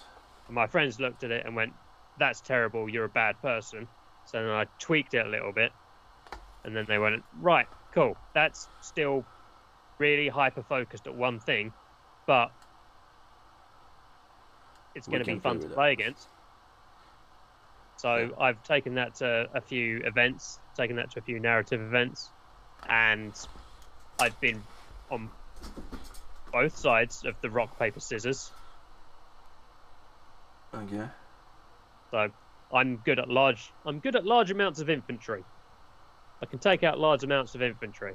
If somebody's got lots of tanks and lots of armor, less so good. Yeah. The last Heresy event I went to at Warhammer World, my last game on the second day was against somebody who had lots of infantry, and he'd just been beaten by one of my friends, who is now on the table directly behind us. So I gave him my list. He looked at my list and went, oh. And then I looked at his list and I went, Oh. oh. And it's the same And I kind looked of at it and list. went, I'm sorry, but this is not going to be particularly fun for you. And then you buy that man a drink, and then you play it out, and you try and just be a good person when you play him. Yeah, no, that's again, we go back to, yeah, have fun. Yeah. And just, yeah, go through the things, but yeah. Well, I don't particularly know where I was going with that, but well, that's the thing. Is like, yeah, there's always a game that you found because, like you said, you know, you read something, you read the lore, and you get, you know, like, oh, hey, this sounds interesting, and then you find people that can play with you, or you find, you know, like you find a game and you're like, hey, you know, I like to play solo games, and this looks like a fun solo game because of this and this and this, and I'm gonna follow that game. Game like even like my first couple of Age of Sigmar armies, I got into Daughters of Cain because the models looked cool. I got into Flesh Eater Courts because the models looked cool, and I really liked the background about them being completely insane vampires who think that they're shining examples of chivalry and all of this, but they're naked, gigantic, grotesque vampires that eat people. No, and then I've rocked up to like a different club that I normally go to, and they've gone, "Oh, are you running this list, this particular list type?" And I'm like, "No." It's like, "Oh, that's the really good list at the moment that's winning all the tournaments." I'm like, "Really? This is all the stuff that I got that I thought was cool." And they've gone, "Oh, you're gonna win, and then they've kicked my ass because I'm not running the meta list. Yeah. But, well, no, and well, this is why I got into Marvel Crisis Protocol, is because I just like Marvel. Yeah. And the models look cool, and it was a new game, and it was fun to. It's still fun to paint. I love to paint those models. They're getting better and better, and I keep liking them, and I keep painting new ones, and yeah. So again, yeah, you'll find, and I thought that my son would like to play too, which he does, and we need to. We'll see if we play during our little Thanksgiving break, because Thanksgiving is coming. And it's gonna be Thursday, Friday, Saturday, Sunday, and that's pretty cool. Well, Saturday we're going to the zoo because we haven't been in a while. So yeah, but we might try to do a couple of games during that time. We'll see. The construction site won't be fully finished. It might be printed-ish. You're saying the construction site is still under construction? Yes. Well, this is the thing. It's being printed so that there is no confusion. But no, yeah, it's still, well, technically you could leave it the way it is and be like, yeah, it's still under construction, because it still looks like some stuff are missing, but it's not that bad, like, to just put it that way. So yeah, I still have to work on that, but I have a lot of other buildings and stuff for the game anyway, so nothing that we cannot play with. I have a whole bunch of mats as well, so yeah, we can still most definitely play without any issues. So. Okay. On to the news. So my news. I talked about it. I said, so AMG did a rule update, and I'm gonna put the link. I'll put the link and everything. But I talked about this before. They went with, so now you can make the way it works. You do 10 character roster. Then out of those, you choose the character that you want to match the threat level. And so the threat level will have a number like 15, 17, 20, 21. I think 22 is the highest, 15 is the lowest. And that's how much points you can take in your army. And then you have characters like, for example, Dormammu I think is 6 threats or 8, I don't remember. But you've got, you know, like Blade. Blade is 4, Moon Knight is 3. So if you take those two, that's 7 points. And then you take another characters, that's 2, and then another, that's 6, and so on and so forth until you reach the point level that you can bring to the table, basically. So that has not changed as far as like the points and all this. What has changed is that before you could not take the same character. So you could not have 2 Captain America, you could not have 2 Spider-Mans in your roster. Now you can, as long as they do not have the same character name and alter ego. And so the reason it did this is the next part, which is you can now take Infinity Gems. So they are called Infinity Gems, not Infinity Stones, because it's based more on the comic book than on the movie. And in the comic books they're called gems. It used to be that if you took a gem, it will take the place of a character. So all of a sudden, instead of having 10 characters, you have 9 characters and a gem, or you have, and so on and so forth. Now, the other thing is that you could take those gems and they will be in your hand, not attached to a character. So when you went into play, then you would get into attaching whatever you wanted, gems, to whatever character you wanted to actually put in play. You cannot do that anymore. You have to attach it before. Now some characters can take more than one.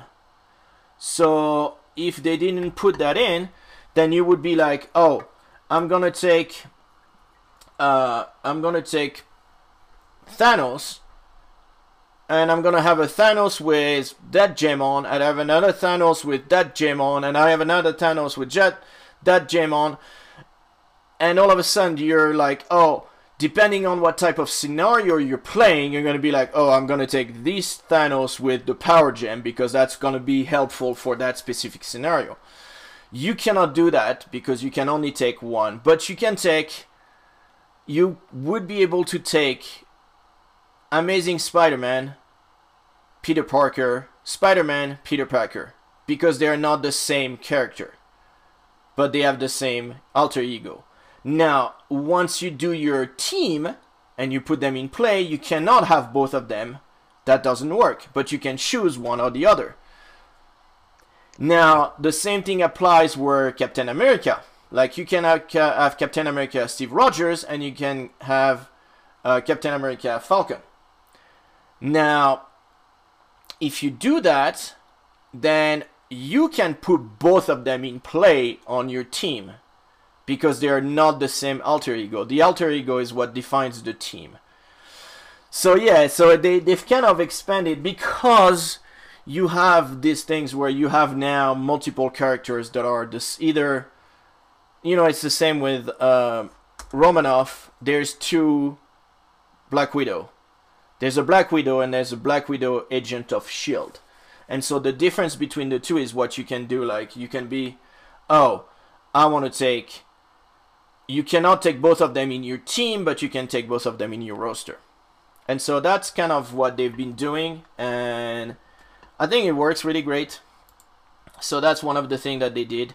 Another thing, before you had 8 tactic cards, and the tactic cards are, you know, like, I have some in there that I got with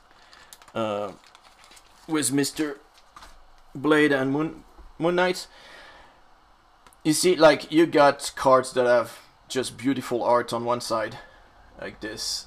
It's just gorgeous. And then you have an action that you can do, and some of them are affiliation specific.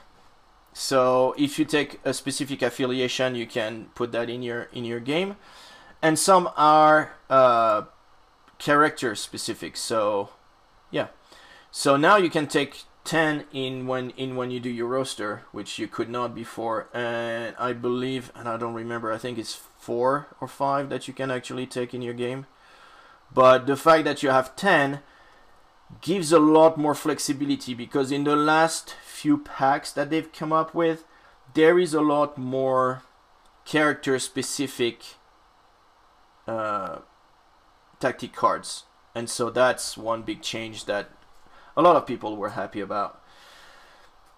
And then yeah, the rest of it is pretty much the same, the way you pick terrain, and well, you pick the size and you pick the scenarios and all this. I think they might have changed a little bit the scenario, how you pick and all this, but it's still, it used to be that you would someone you will still have 2 and you pick and blah blah blah. Now you just pick one of the 3 that you have, and that's the one that you're putting in play basically, and then the other guy chooses and do the same. And but yeah, all in all, like, the changes are really good. The changes they've done on the card are really good. So yeah, a lot of people pissed off about some of the ban and stuff like that. I don't play competitive, so I don't care. And I'm not even gonna look at the list, because I know there's well, some of them are restricted and some of them are banned. Restricted means you can only take one of, and then ban is completely banned. But they've banned scenarios too, which is weird. And I think it's because the scenario is completely, it's not balanced enough. So anyways, now the other couple of news that I have is CMON, or come on, or whatever you want to freaking say it, doesn't really matter. Cool mini or not. Yeah, that's used to be. They're not anymore. Well, their minis are. But anyways, they are coming up with a new Marvel game, which when I first heard they're coming up with a Marvel game, I was like, cool. You know, they can do a board game and be a Marvel board game, and it's gonna be nice and cool, and it's a Zombicide, and just I'm sorry, but I'm like, come on, really? You're going with a Zombicide? So it's a zombie Marvel. Why? I fucking had no idea. It's just, it's ridiculous. Zombicide makes money and Marvel makes money. So you put two things that make money together. And I think it's because of that. Yeah, and I think it's because of that freaking What If. Don't get me wrong. What If the series What If on Disney Channel of all the Marvels and the What If scenarios and all this is freaking awesome. And I think that it's one of their best series that they've done. And one of them, my least favorite, by the way, was the freaking zombies, where they all turned zombies. And I'm like, oh, seriously, zombies? Just stop. Zombies are out. Change to something else.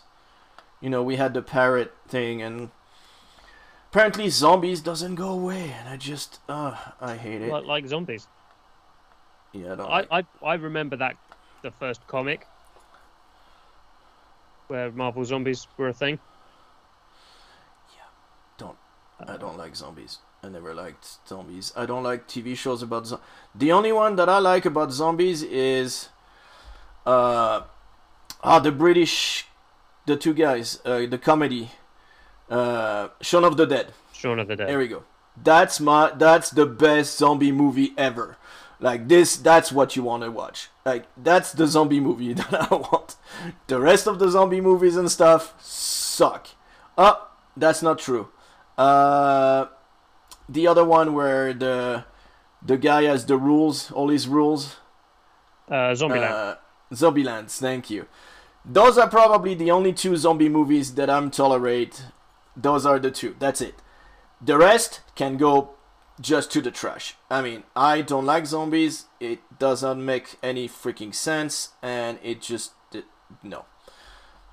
Like, they're dead by the time a month have passed. They all have rigor mortis and they cannot move anyway. So what's the point?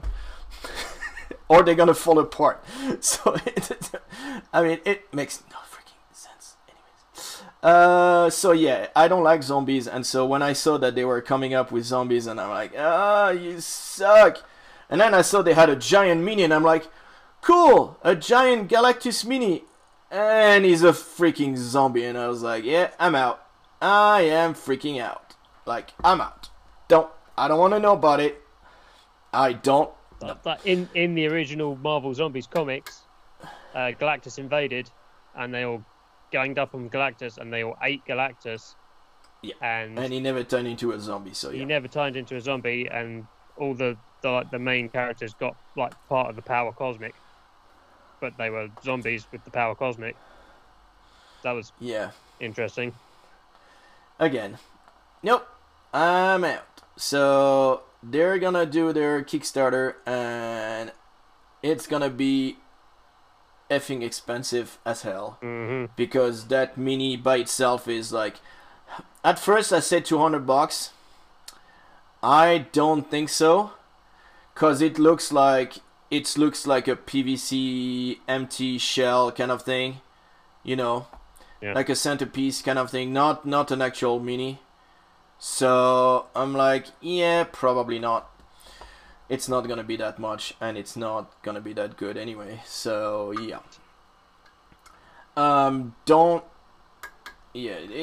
it's still worth mentioning because, you know, it's part of the news. But yeah, I'll talk about it. I'll look at their campaign and everything. They're gonna raise what, 4, 5, 8 millions probably. Yeah, because that's how it goes. Now another one which is ongoing right now. It's a Kickstarter, and it's part of my news. There is a company that's called Deadly Print Studio, and they do effects for games, and they do effects for like minis. And the ones that I've put in there, their current Kickstarter is for Star Wars Legion. And so you've got the blaster fire coming out of the guns, you've got explosions, you've got shields, you've got the flame of the flamethrowers on the walker, you've got one that I saw, Anakin Skywalker just blocking a bolt with his lightsaber. I mean, they look super cool. I think they look super cool. It just makes it so much alive, like your table and everything. They do it for 40k. Fantasy, they do the powers, they do, you know, like fire power, water powers, and all this. And I think it's like it's a really interesting one. You can get the STLs, and I would print those. Like, you buy clear resin, and you print those in clear resin, and then you put some just ink on them, and they will look freaking awesome. And I mean, like, yeah, I'll put the pictures on there, like, as always. But I mean, you have Darth Vader just blocking bolt shots, and that's the one I saw when I was going through the show notes earlier, and I looked at that and went, "That's cool." I'm going to show that to the Star Wars Legion players at my club when the episode comes out. I'm going to point them at that and go, "Hey guys, here you go."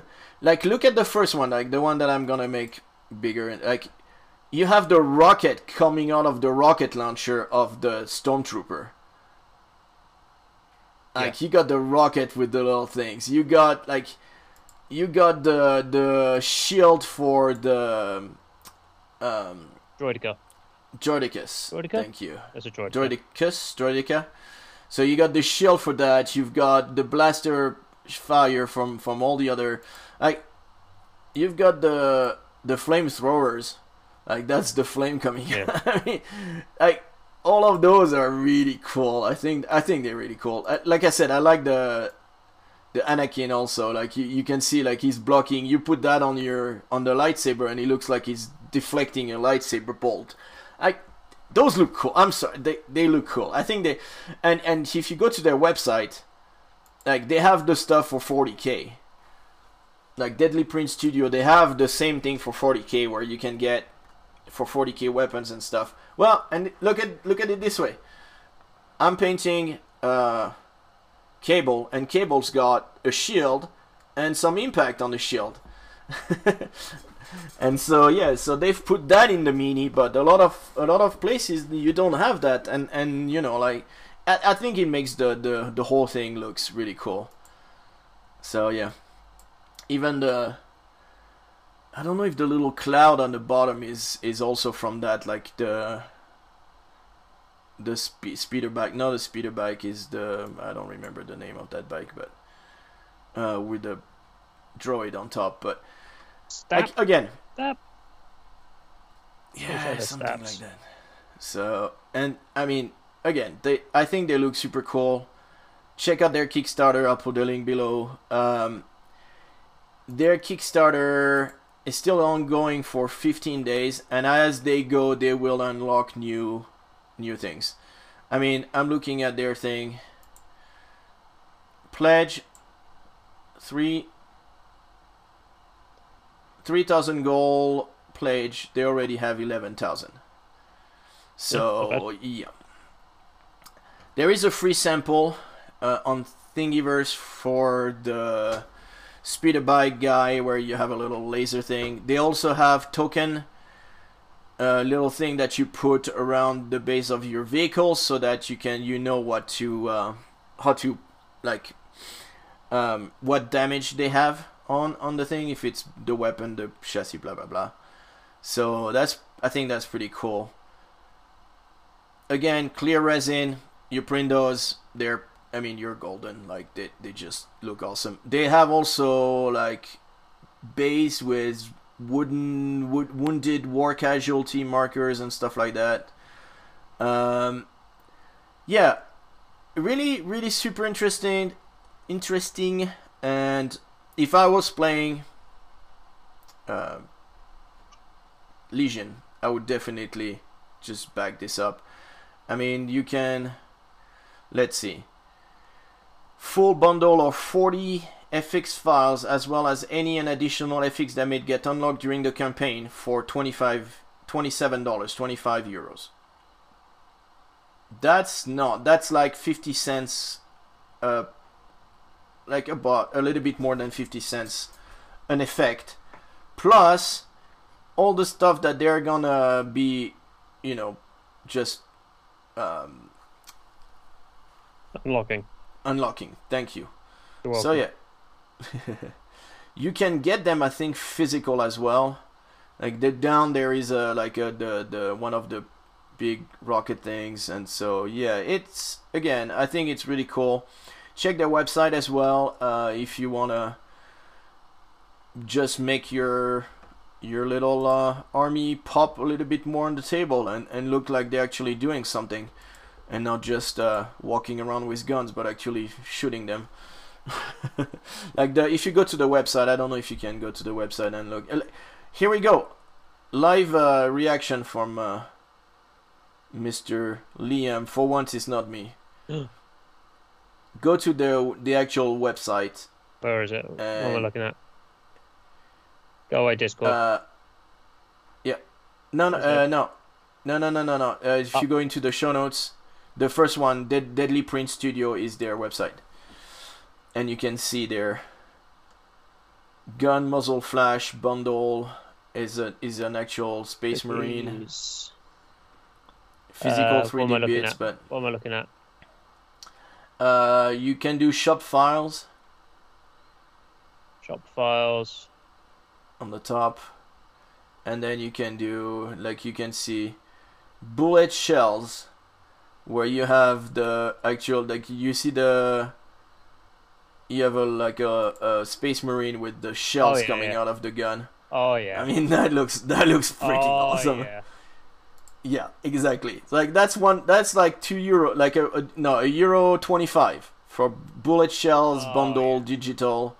You've got the plasma muzzle flash. You've got the guy that the Vanguard suppressor, I don't know what the fuck he's doing, but he's like flying with the giant smoke on his backpack, and like and then you have like the fantasy. So 34 euros for the Kickstarter fantasy, and that's all the files. So probably at the time it was like 20 something euros, but now it's like, and you have like the whole thing, and you can go back to their late pledge things, and you have like all of the stuff that they made, and it's just, yeah, You have the guy shooting fireball from his hand. You've got the sword on fire. You've got, you know, like firewalls and stuff like this. Like all the spells that you can have in D&D and all other games. Like probably they have stuff that you can use in the wizard for the wizard in Stargrave and things like this. I mean, like, yeah, I think that they make really cool stuff. And then there's that battle FX late pledge as well. That one, I don't know what it's for, but it looks like 40k maybe. Yeah, it is. That's the 40k one. You can get the whole thing for 28 euros. And it's just like all the effects and everything. There's a big giant freaking thing shooting out of a massive gun that looks like a tow gun, and like again, like, yeah, it's cool. I think it really adds to your, it can really add to your game. So yeah, what do you think? All right, we got a thumbs up from Liam, so we're good. But yeah, so I saw this and I was like, oh, this is really cool. Like, I'm hoping they're gonna do it for more games. Like, I need to check if they do it for like musket fires and things like this. If they do, then I need to find really super tiny little magnets, and so because in the Silver Bayonet, when you guys fire, you put a little cotton wood in front, so you know that that guy fired. And I would like I'm like, oh, if they can do the little fire thing, then I can just like pop it with the little magnet at the tip and be like, hey, this guy fired. Look, he's got the smoke coming out. That would be so cool. But anyways, when they have Napoleonics at the club, there's tons of cotton. There's lots of cotton wool. I look over and I'm like, right, okay, stuff's going on. It's well, but that's the thing. Like, it makes it makes it dynamic, you know. And I think that those things is the same. It's the same. Like, you've got all those guys like all over the place shooting spells and firing freaking. They're like, oh yeah, I just shot like with all my guys 20 bolts at your guys, and they're like, yeah. But now you got like, oh, it fired 20 bolts, and you know, like, you can see that they look more dynamic, and I think they look more alive, and so yeah, thought that was a big shout out to them. Immersion is good.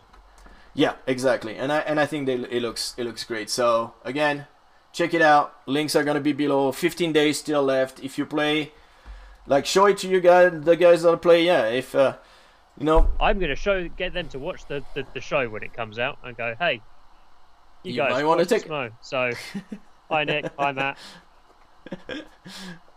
Alright, well, again, please go see, back him up. I won't, just because I don't play Star Wars Legion, and so I have no use for it.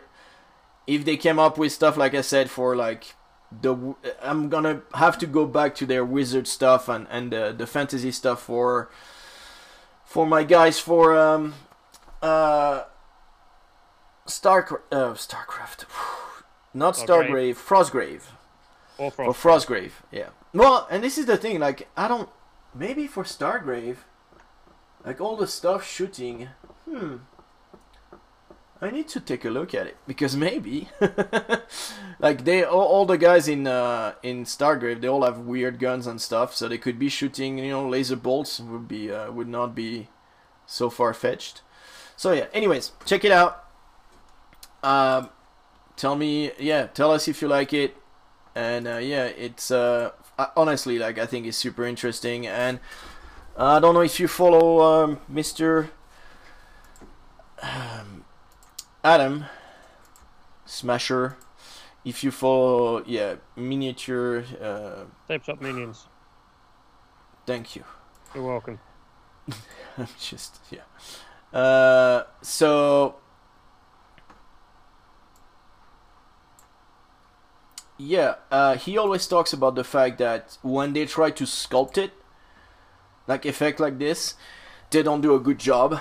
And so when it's part of the mini, and I think that this gives you a lot more flexibility as far as knowing what you want to put on your mini.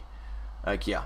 You could have, and in the same line of guys, you could have like two guys firing, one guy not firing, and you could, you know, make it, again, more immersive, more alive, more looking cool. And like I said, if you really want to push the thing, you could magnetize and be like, okay, my guys are fired, and they all look like they're firing. But I think that's gonna be quite the effort to to do that. Well, you could actually, it should not be that hard, because you can take the file and you can use something like a Litchi slicer and do a hole in the print, as if you were doing a hole to drain. If you had a hollow piece, you can put holes. So if you put a hole at the bottom of the thing directly in the print, the size of the magnet, like 1 millimeter or something like this, then it's already there.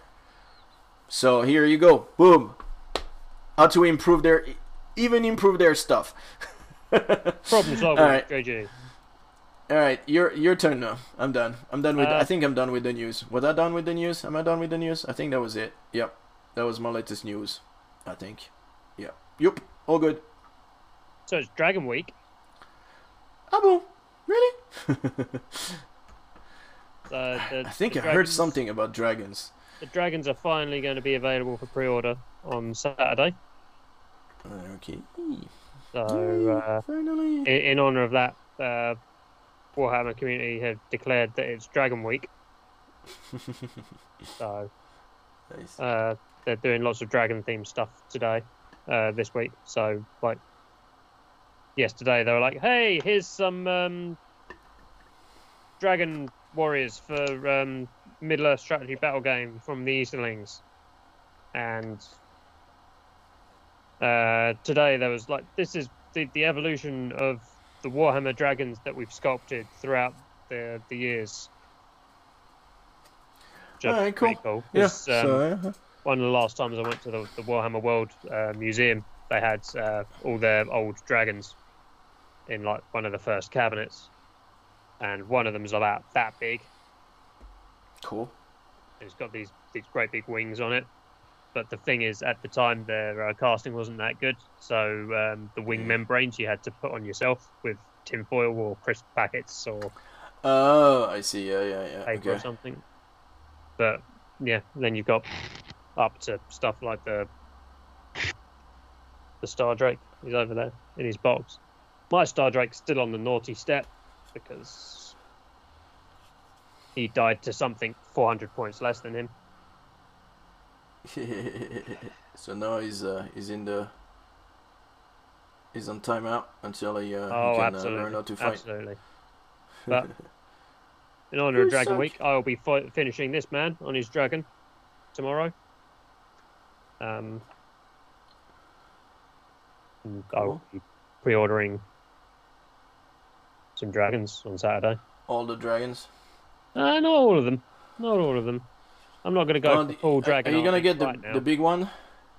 I'll get. Excuse me. One of the big one? I'll get a big one. One or two? Well, because there's two different. There are. Which one? They're Which probably one you going to wanna be get? the same kit with options. With different options, yeah. Because the standard, the pose between both of them is pretty Close, similar. So it looks like it's going to be the one guy or the one body. So yeah. Now, But which on one? that note, Which one are you gonna do? Do you want to do the blue one or the angry brown one. I'm going to get the red one. Okay, cool. Hit things. Arr. Yeah. Um, on the note of the dragons, last week they went, "Hey, so we noticed after we put the book out that the dragons are very powerful for the points that we put them at." And everybody in the internet went, "No shit. They're very good.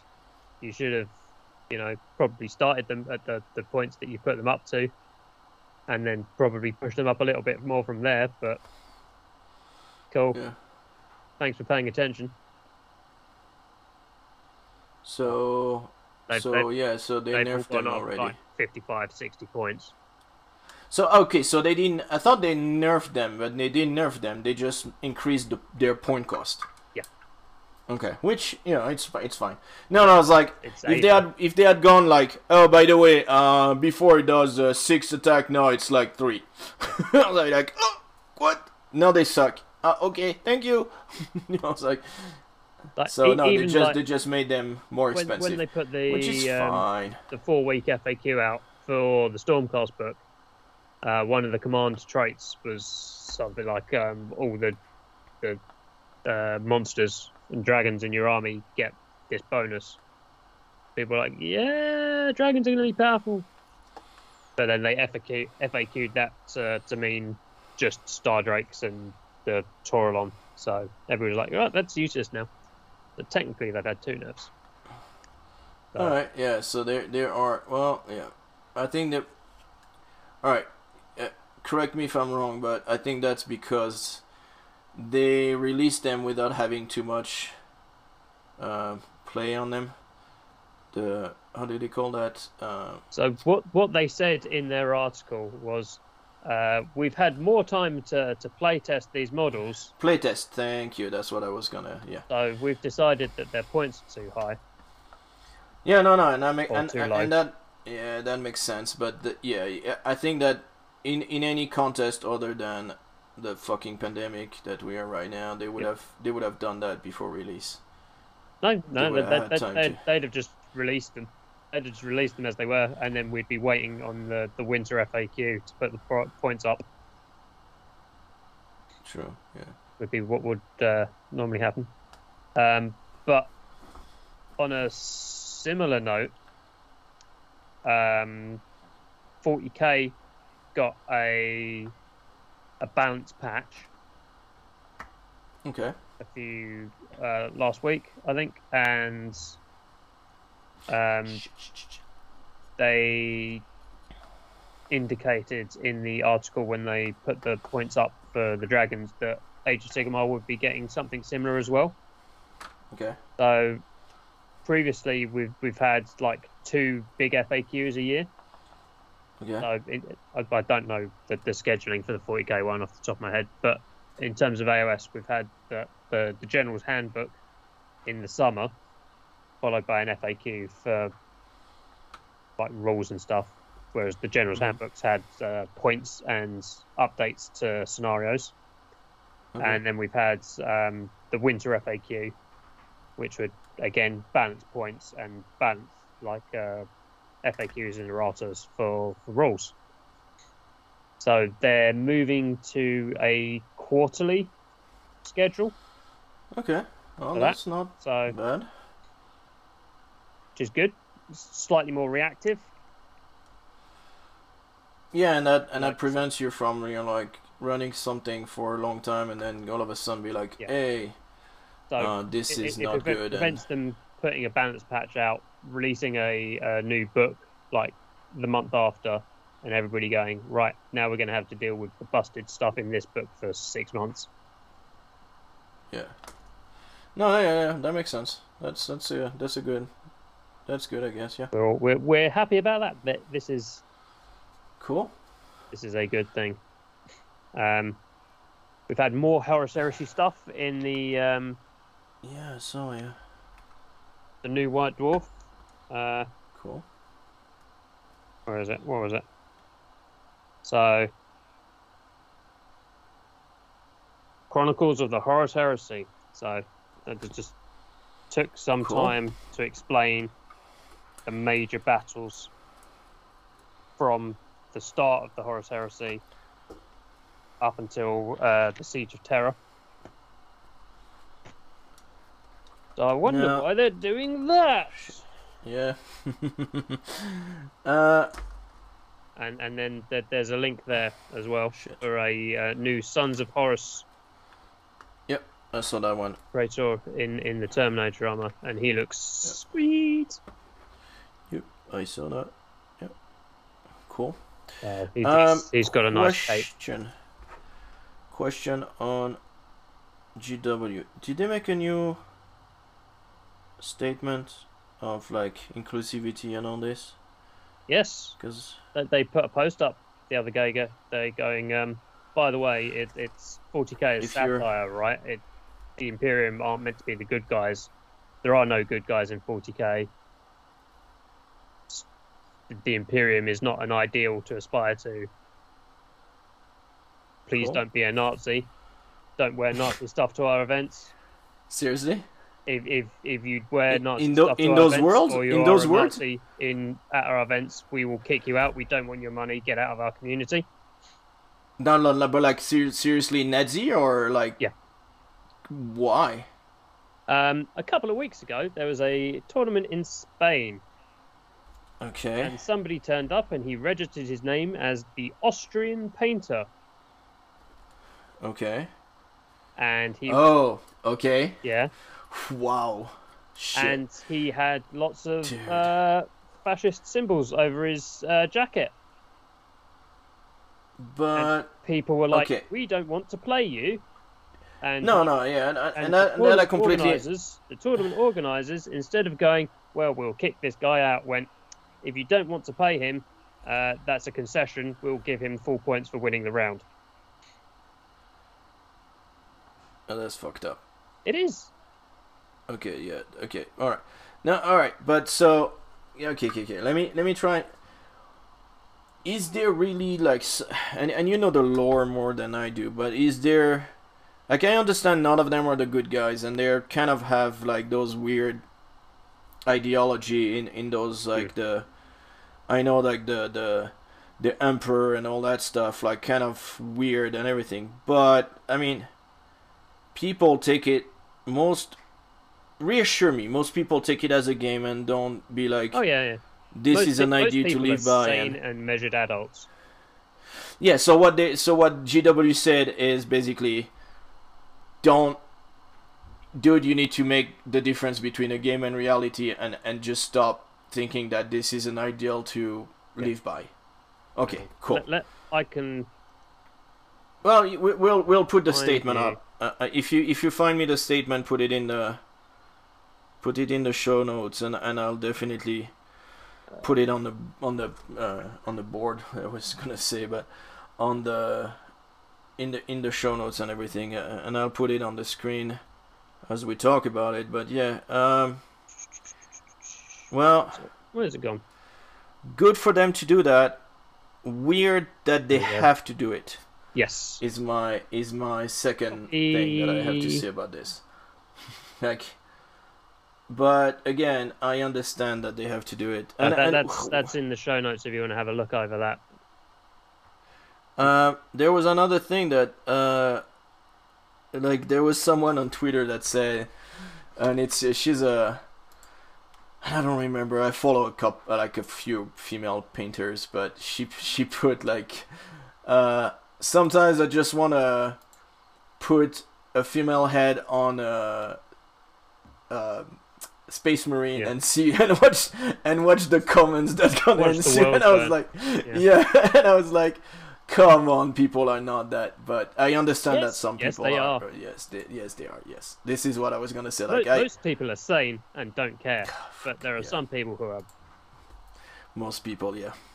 Need a slap. You know, it's like common sense. Common sense is not that fucking common, but yeah. Don't call it common sense. Here we go. There's like 3 one-line sentences, and then like the first actual paragraph is the numberless legions of soldiers. Is driven. The Imperium is driven by hate. Warhammer is not. There are no goodies in the 4K universe. There are no goodies in the Warhammer for the universe. None. Especially not the Imperium of Man. So that's what I was saying. Like, those guys are okay. Blah blah blah blah blah. If you're an educator, you're a worker. Okay, well, so let's see. Let's read the bold one. Like so many aspects of Warhammer 40k, the Imperium of Man is satirical. Then the next paragraph is this is what satire means. For clarity, satire is the use of humor, irony, or exaggeration, displaying people's vice and systems flaw. Okay, yeah. It's like a Starship Trooper. Something have to be wacky or laugh out loud funny to be satire. Yeah, we've said it before, but a reminder about what we believe in. If you come to a game workshop, event, or store, and behave to the contrary, including wearing the symbol of real-world hate groups, you will be asked to leave. We won't let you Shit, participate. that is Don't want your money. fucking We good. don't want you in the Warhammer community. Yeah, if you're an educator, youth worker, or leader of your group, you know, we can support you too, blah, blah, blah. Cool, cool, cool. Well, really happy they did this. Sad. Not that they needed to say it. But... Sad that they have to say it. Good that they did. Sad that they have to. Is my take on this. And I don't know if you agree, but yeah. Absolutely. Like I understand that they did it, and from what you're saying, like what happened and all this, I understand why they did. I think there might have been something else that happened that I didn't quite know about, but yeah, it's sad that they have to do it. Yeah. And I know that there've been a lot of talk about YouTube channel doing like speaking of lore. his name. No, like doing but lore reading and stuff like that, and just being a bit too into it. Yep. So yeah. Well, any other news, sir? Are we good? Yeah. Alright. Well, my cable is looking fucking fantastic. I am really happy. It's looking really great, so a lot more shading to do in the cape, and yeah, other than that, I'm really liking him so far. A lot of shading on the skin I'm gonna have to do, and on the yellow, but other than that, looking pretty good, so happy about it. Yay! Yeah. So the piece that I've got on the table there. So is that a piece of terrain, or is it part of a big mini? So that's the base for this. That goes okay on there like that. But that's what I'm saying. It's like it's a terrain piece. It's not like piece, a giant a giant base of like a centerpiece model type thing.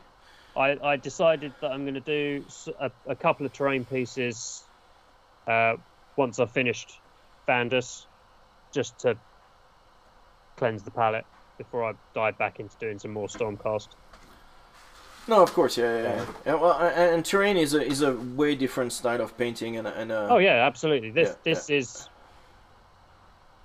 base bit is like 90% done, and I've done that all today from sprayed. And you're gonna push some wash on it, and you're gonna be done basically. I mean, the stonework, the sprayed white, Agrax over the top, dry brush white again.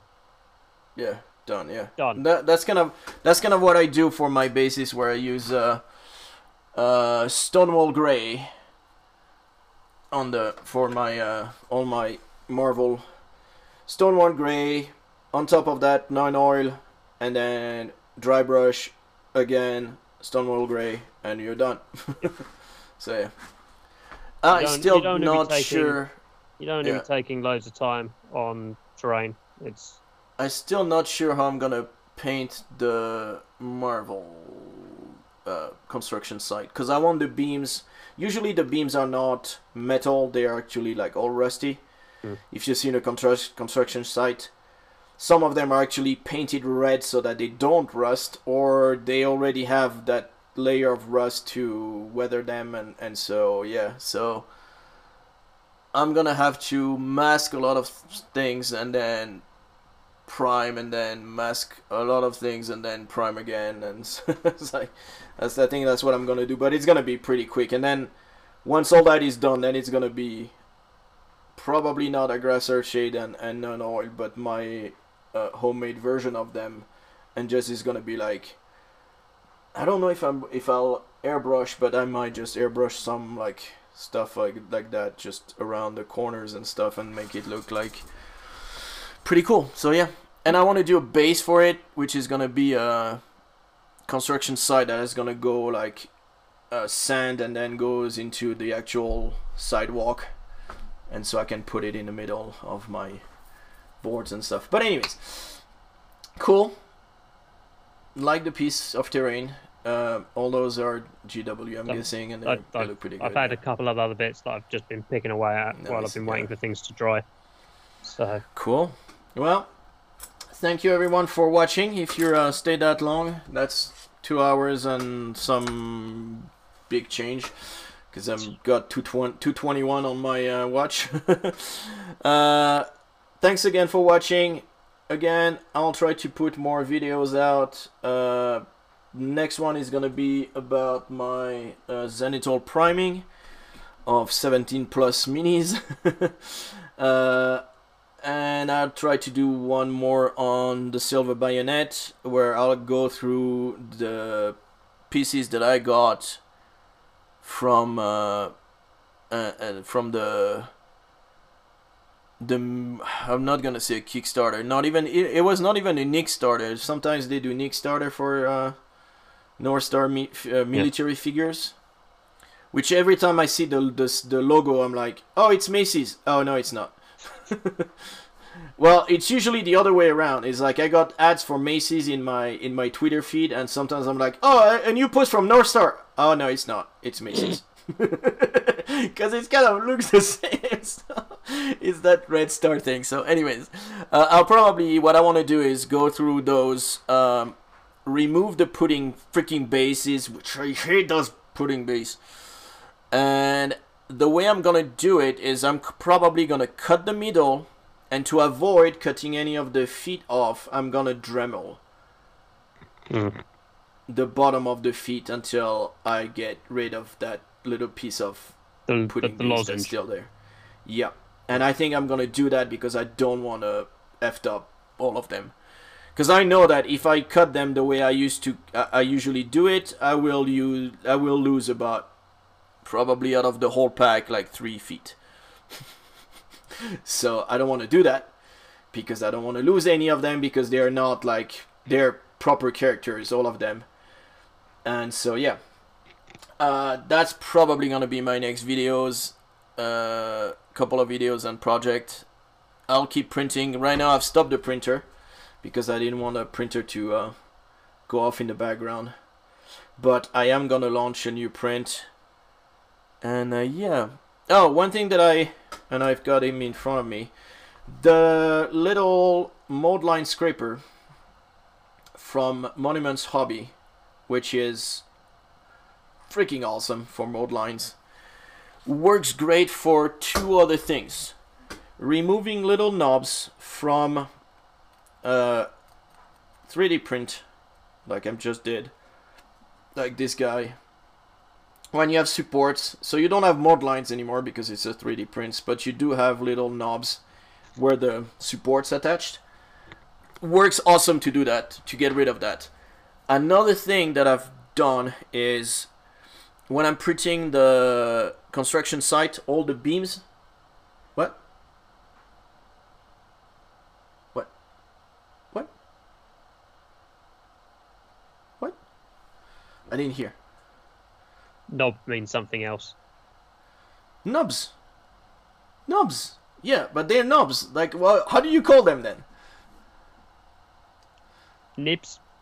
Nibs? Knobs? Same. Nibbly bits.